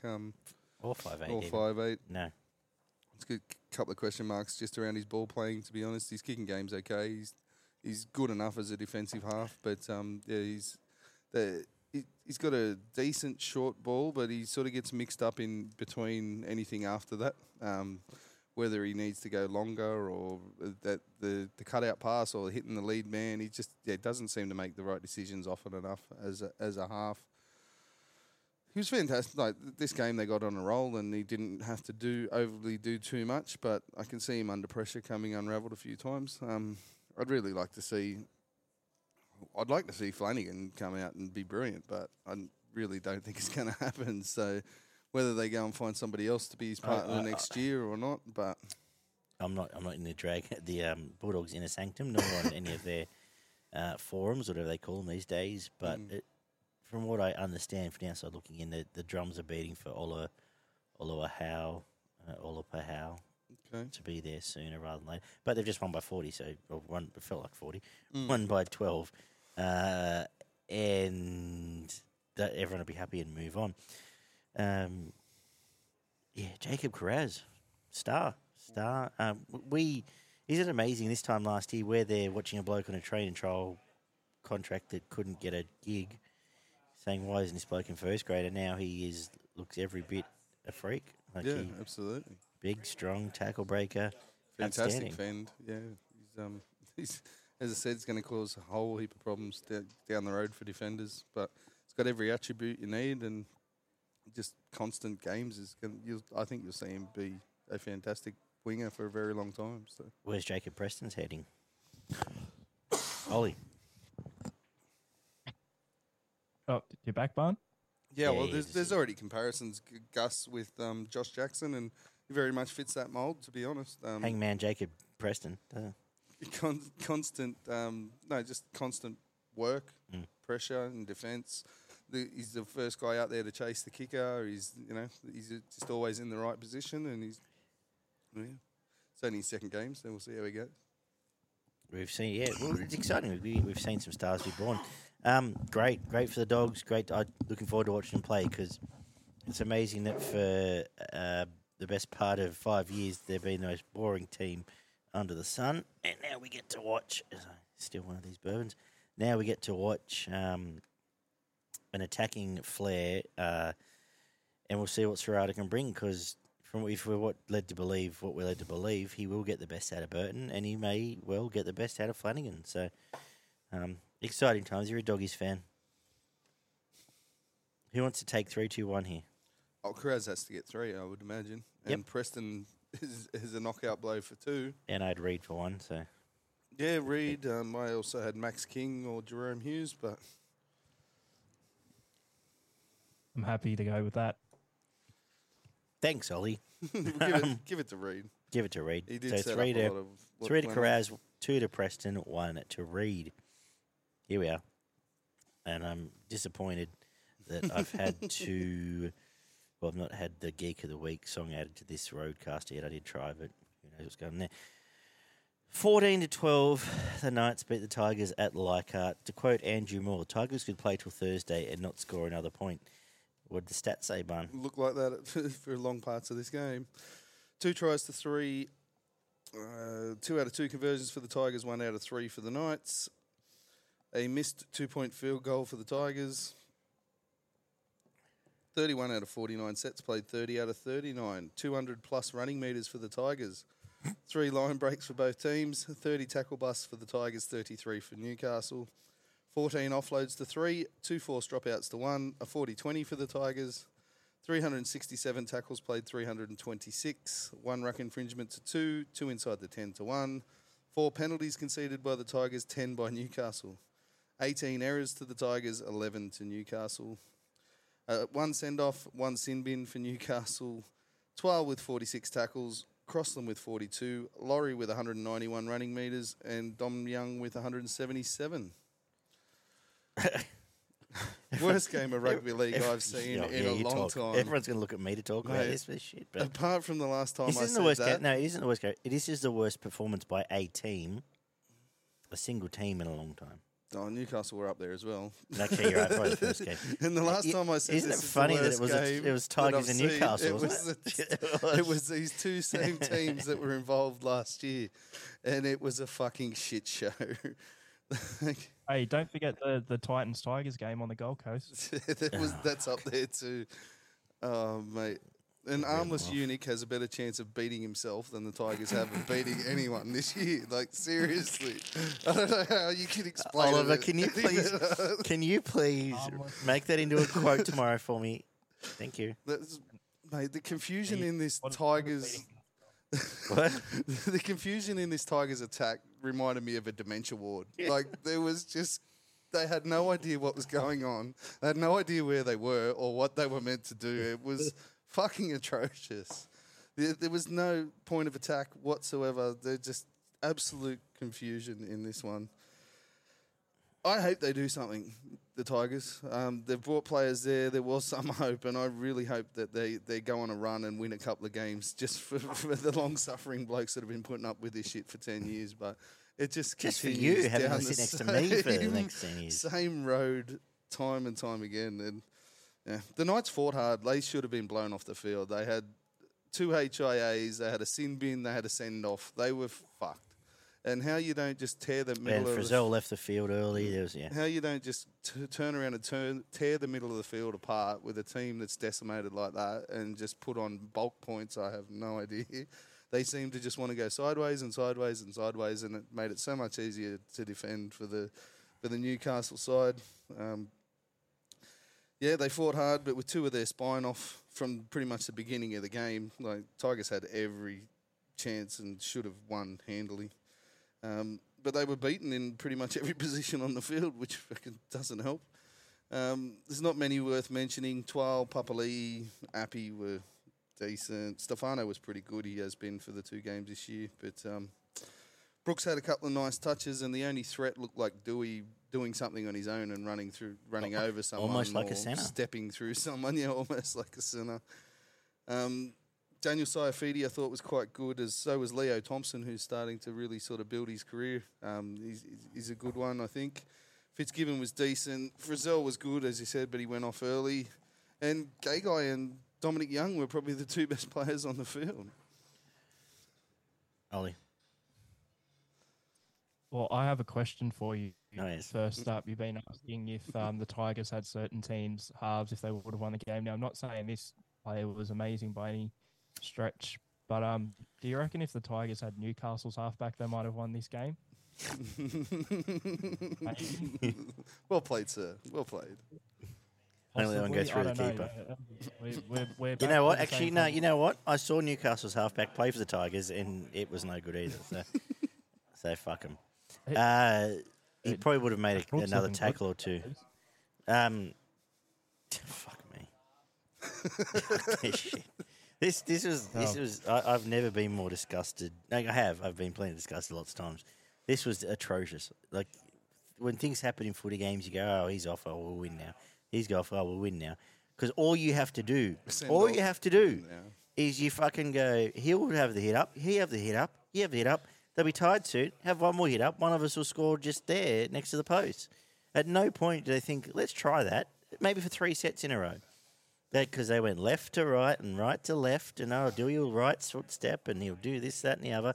He'll fall over and pretend he's cramped. He'll then when Appy does make a 20-metre break, there's not a fucking player within cooee of him. There was fans near the scoreboard closer than the Tigers fans giving him support. God, it was disgusting. It was absolutely atrocious. All I'm going to say, like, I wasn't even angry. I was too shattered to be angry. Like, what do you say about them? Like, they're now the new Warriors. You just can't tip the Tigers. And if they win a game, you just go, okay, well, cop it on the chin. I got move fucked. on. Yeah. The only upsides I'll suggest are Alex Twal. He's just, and I nearly cried when he didn't score that try. The heartbreak. We were up and about. We were going off. Twal was home, and I cried tears of joy, and then they turned to tears of angst. But that sounds like after 15 years, that's just what happens. 18 years, in fact. Laurie's out this week. Like they need to make changes. They've got money to spend, but then I don't know. All you hear pre-season is they get work on this structure and that structure and attacking plays. There was zero attacking plays. Worst attacking There's team games when after 2 weeks. You can sit and watch teams and go, okay, well, they fucked that up. You see where they're headed. Can either of you two, you can go first, tell me what the Tigers' attacking structure is? There isn't a structure. I mean, but in that trial game against Canberra, it looked like there was a structure, and they were sort of getting on top of going through the middle and then getting the ball out to the edges, and the edge players looked great. However, they've decided to not have a structure when it comes to playing for points, which is good for them, I suppose. Maybe these blokes that have been there 3, 4, 5 years just default to being poisoned geeks. Maybe they just don't know how to attack. They go, we're on the footy field now. What do we do now? Dead set. Chicken with their head cut off, mate. They concentrate, the ADHD kid. They concentrate for a couple of minutes and put a couple of guys through the middle of the field and go, we're working to a point in the field. And then they run around in circles and go and sit in the corner and dig in the sand. And I don't know. There's bigger issues at this club. And unfortunately, I own 23 of their jerseys. But I think the cleanup needs to come from the absolute top down. What do you think of that Dolphins jersey? I thought I was hanging out at Washington Day, and I thought, you know what, I don't mind. I don't mind a Coke Zero, and I'm happy to wear one. I think because God, my fins started just pointing up for a little bit there. Because fuck, that was awful. That was so bad. I can't even sit here and rap Newcastle players. No. I can't. They tried hard. They went around and existed in a world where the other team were much worse than them. I don't even know. Like I said, everyone treat them as they can't possibly win another game this year until they do. And the worst thing is they'll probably come out and beat fucking South or someone in 3 weeks. And we'll go, here we go, the penny's dropped. And then they'll get towed by the bye the week after.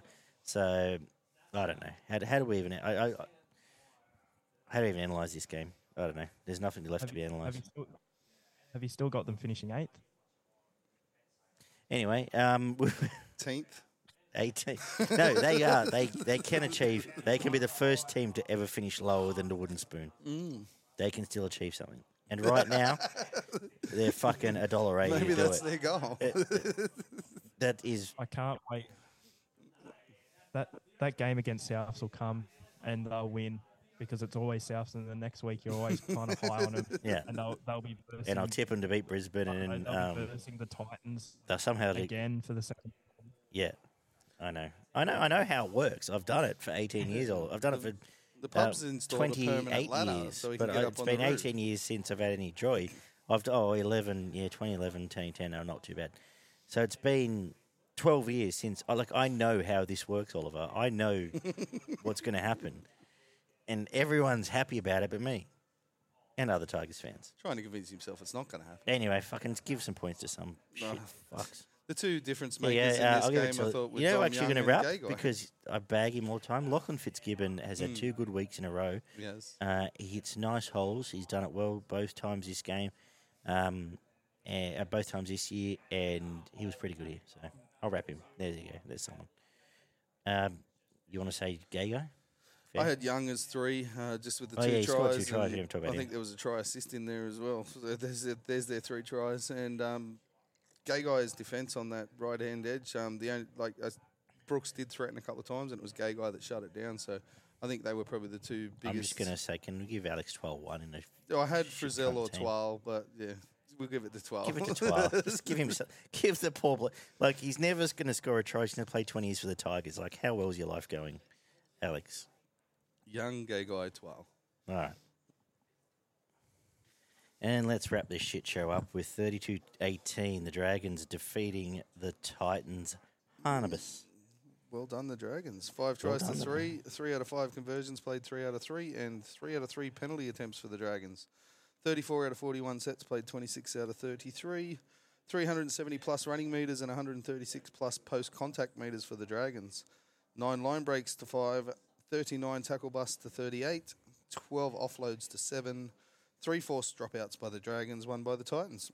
0 40-20s, 1 ruck infringement to 2, 1 inside the 10 against both teams, 274 tackles played 328, 7 penalties conceded to 8, and 8 errors to 13. Blake Laurie made 37 tackles. The other Laurie's not making 37 tackles. Tino with 41, Ravalawa with 214, and Liu with 155 running metres. The Titans... Oh, sorry. Where's my SuperCoach points? I didn't put them in. I'll grab them. Go ahead. Look at that. Keep Oliver, talking. I said I would reassess my life if the Dragons won this. It's still a work in progress. Hoping to have the results back in 6 to 8 weeks. What are you... How is your life looking right now, and what do you make of this? Oh, I can take solace in the fact that the Tigers exist for one. But speaking of, But that's the problem. No. We've rattled off all of the halves that could have played for the Tigers on the weekend, and they would. Oh have yeah, won. and how much would these halves have won by? If the Titans halfback had played for the Tigers, they probably would have lost by more because. Get out of here, geek. Singling, What if AJ had played for the Tigers? I don't want to think of that. But if I do. Serious, I don't like going in on a single player too much. But I mean, Tana Boyd, that was something special in a negative way because what was it? 2 kicks for touch that didn't go out, kicking the ball out in the full. Like I just hope that's his shocker performance for the year. It literally cannot get much worse than that. And obviously those were big plays that led to big momentum shifts towards the Dragons. And the thing that annoyed me a lot was going up 12-2 and just completely falling off. Like the Titans have obviously lost bigger leads in the past, but I don't know. I feel like they just haven't done so this easy. Probably because of the errors from Tana Boyd, but they just like absolutely threw it away towards the end of the first half, and then that continued on in the second half. Ben Hunt directed his side around the park as a bloke who nearly won the Dally M medal last year and is one of the better halfbacks in the comp especially against a team that just completely shut down for a big part of the game. A positive I'll take out of it, Blake Laurie scored his first try in the NRL, funnily enough, in the game after Alex 12 coming so close to scoring his. If they both scored their first try. That's his second try. Yeah, it's his second one. Wasn't that his first? He scored last week. He scored last year. He scored in like round 25 or 6. Well, they were going on commentary that it was his first try, and all the Dragons players jumped on him. So I thought it was. They might have just been happy that they were winning a game. I think he scored 2 in his last 3. I'm pretty sure he scored last year, yeah. You know, keep going. Dragons fans will tell us probably Dan Ganane, so I'll blame him for bringing it up. I often blame him. Yeah. I'm not really taking too much away from this game because I'll be honest, I tried to do my note-taking during this one and it got to about the 50th minute and I just couldn't do any more. I kept watching the game through my fingers, but like some of the stuff was unbelievable. Like some of those mistakes that the Titans were making, if the Warriors hadn't played the last 10 minutes of that game against the Roosters, it would have been something that I'd never seen before. But the Warriors Did you not watch the 4 o'clock game? But like both teams were horrible in that game. It wasn't like one team was playing well, sort of like realistically in the hunt or leading the game and then just threw it away like the Warriors and Titans did. But I don't know what to say because next week against Melbourne are usually a team, funnily enough, that the Titans overperform against for whatever reason. They're nowhere near a bogey team because they don't actually beat them, but there have been a few times where they've nearly pipped them to the post. And you'd think with how Melbourne played and the players they got out against the Bulldogs that the Titans might be a chance, but I don't think they're any chance at all. I feel like there are big concerns around the Titans, as there were the Tigers. I mean, you want to talk about how poorly the Tigers and the Knights played. The Titans were right there with them. I pulled the form guide reference earlier with the Cowboys. You got to say, you look at it and go, well, Titans got beaten by the team we tipped for the spoon and beat the worst team in the comp last week. So maybe you're right, Oliver. It could be an early shout for bottom 3. Maybe not, but maybe that is. You know what? I think Gump said it in our chat. Maybe we watch the bottom 4 teams all play this Sunday night. Maybe. Knights, Tigers, Dragons. Yeah. Dragons, Titans. The Dragons didn't And- look like a bottom 4 team for large parts of this game, I thought. Helps they when were you have quite an international halfback. good. Just How on much for the Tigers are won Supercoach- by if Ben Hunt had played for? Yeah, sorry. points. You know what they Yeah, should have I did done? my They little should have dinger. had. They Yeah, should go have had Ben Hunt and Tana Boyd play for him to even it out, just to make it interesting. Tino with 111 Supercoach points, Ben Hunt with 89, and Zach Lomax with 82, which a few penalties and goals there I think helped because I don't think he was overly that good in the general scheme of the game. But I was in a. I'll let you go. I'll let you finish because I was in a coma for a large part of this game because I had a significant wager on the Titans, who firmed from $2.20 into $1.80 at around a $2.20. And for those that know me, a significant wager is a significant wager. It's not a small one. So I had to wake up from my coma later, Barney. So you tell, only bloke I want to rap is that Blake Laurie deserves all the chocolates because he is so good. Tries for who he is and what he brings to the table. He tries his absolute arse off, works hard, hits up, tackles, and to see him score a try at least brought a small bit of warmth to my cold heart, David. yeah, well, the new Titans got on the bus and they got there and played for about 20 minutes, and then they swapped the entire 17 and put on last Well, year's the old Titans. last year's Titans. The good news is, side. Ollie, Brian Kelly's fit. Oh, yes, please. And, yeah, they were in control and dominating for the first 20 minutes. Like, AJ was just buzzing around everywhere, bouncing off tackles, setting up points, and looked like he was just going to take this game and rip it to pieces. And it looked like it was going to be a dominant Titans win, and everyone could sit back and go, yeah, Dragons are going to run last, and the Titans are a bit better than what they were last year. But their defence just went out the window completely. They clocked off for the rest of the night, and the Dragons were good for the last hour of the game. They looked nothing like a wooden spoon side, even though they were flattered by the defence of the Titans. I mentioned AJ. He was popping around, and then he just abracadabra. The bloke just disappeared. I don't think you saw him again for the next 60 minutes of this game. So I don't know what happened there.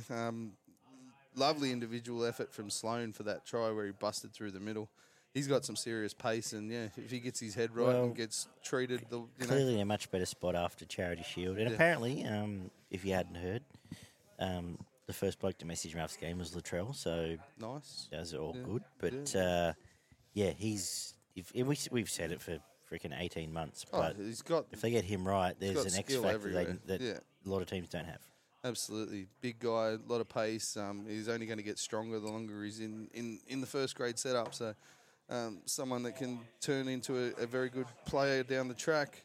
Hunt had a really nice run and pass, and that created two scoring opportunities for the Dragons. And then it was just a procession. They just clocked in, went through the motions through the middle of the field, and the Titans were just on the back foot right up until probably the last 5-10 minutes of this game, where they just proceeded to get run over through the middle of the field. Titans, again, another game where they got stuck on the back foot and could not change the momentum of this game one little bit. And they just had to scramble. And when you do that for more than sort of 10 or 15-minute periods, it just wears you down and completely breaks your team apart. And we saw it a couple of times this weekend. It happened to a few different teams.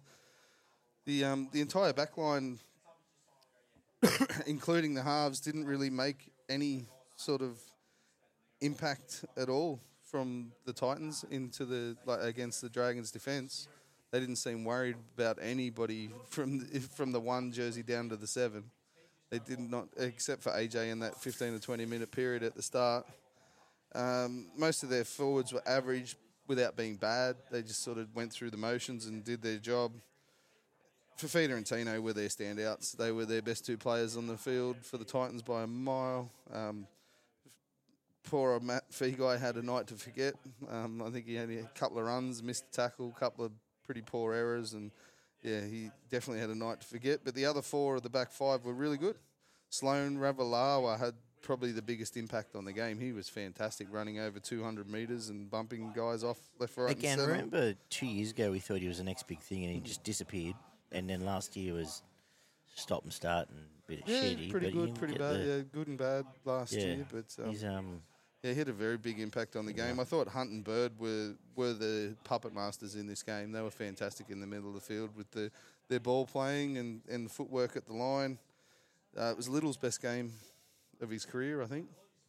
yes, He it played was. as a small forward, and Yes, I was going to ask you about that because ironically, Simpkins was nowhere to be seen. yeah, But yeah, I think it was Little's best game of his first grade career. He was in everything, playing as a small forward there at different parts of this game. It was pretty good. Laurie was brilliant, as you already mentioned, and Ravalawa. So yeah, they're probably the three that I'd be mentioning would be Ravalawa, Hunt, and Tino and Laurie. So given we between the three of us laid 6 boots into this Dragons team, I guess you got to give them raps. And if they have found, in fairness, they found a bit of size. They went and got Musgrove, who's never been a better system, Game might be a breaker or superstar. anything, But he went and found someone who's going to add some size to their pack. Again, Murdoch Masilla, same thing.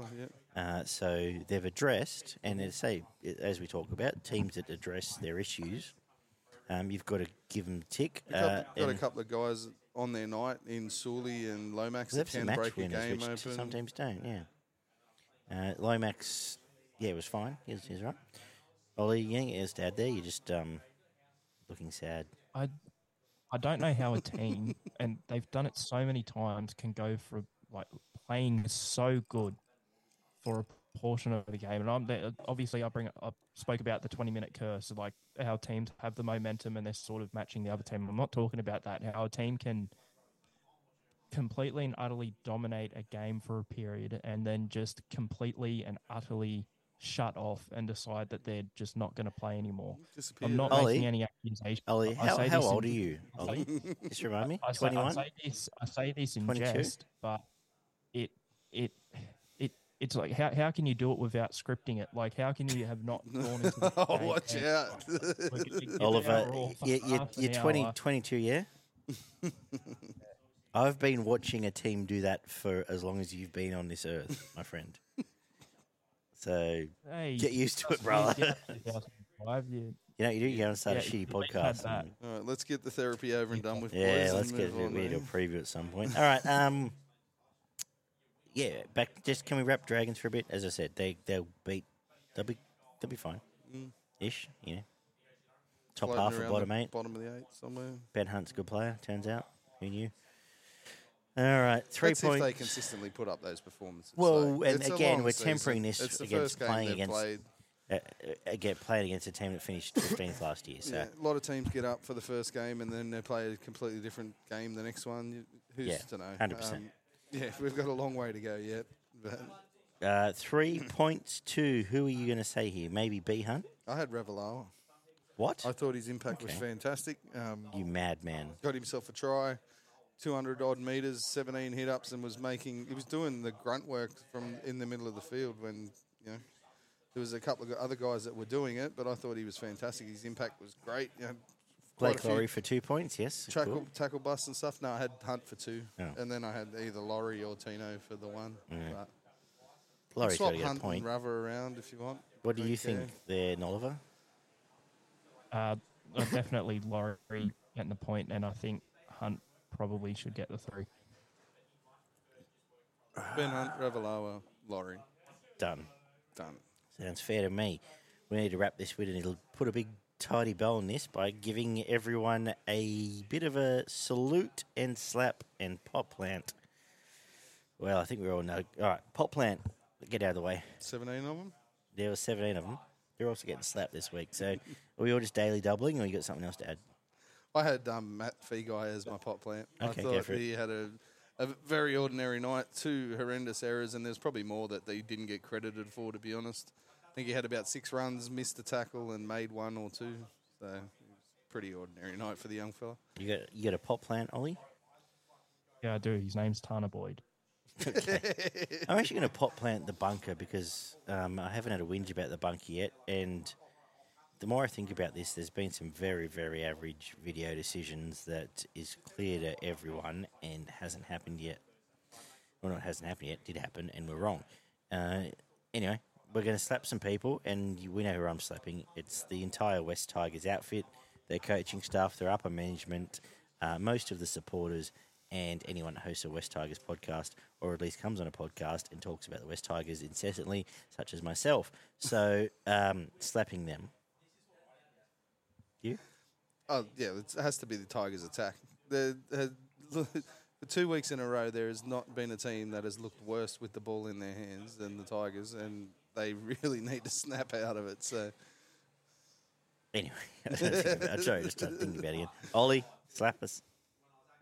I'm going to slap the rugby league media for the beat up over that Joseph Suaalii not pass to James Tedesco, because I 100%, I can guarantee, and I think many fans would as well, Suaalii was not making that run, looking over to Tedesco and thinking, I don't want to pass him the ball because he might be the fullback here for another couple of years and I'll have to go to rugby union. Yes, I promise you. 100%. Yes, if you've ever had to run Oliver, that's usually what you think. That's what I think when I run. I'm like, I don't want to go to rugby union. That is fair. You know, in fairness, most people think that we're just sitting around as well. So, fucking rugby union. I don't want to go to rugby union. Exactly. I often wake up in the morning and go, I don't want to go to rugby union. Ollie, you got a salute for us? Definitely not watching it. Oh, fuck, it's torture. I'm going to, you know what? I'm going to salute the, do we call it surprising halves defend. I've made a meal of this, but the defensive performances from two halves that sort of surprised us, Kyle Flanagan and Jerome Luai this week. Defensive performances or the performances in general? No, defensive performances. Yeah, I'm going to highlight defensive because you don't really expect huge defensive performances from either of those halves, and they did the work this week. Beauty. Fun. Oh, the Dragons and Ben Hunt in particular. The speech he made coming into the game, getting stuck into all the people like us that were tipping him to run the wooden spoon. I thought he was very eloquent in what he had to say, and he picked out the reasons why they not going to run with the wooden spoon, and then came out and put in the performance that he did on the back of that to try and back up the words that he had to say during the week. I thought it was brilliant. I haven't seen this. The reasons he gave himself, and him. No, the unity of the team and the forwards that they've brought in and how they changed their structure and. Yeah, there was a lot more than I'm going to carry this team, so we don't worry, blokes. Just turn up. We'll be sweet. I'll get us home. We're fine. We'll be sweet, bruv. I understand. He can't tell the truth, so that's all right. I am going to salute. The.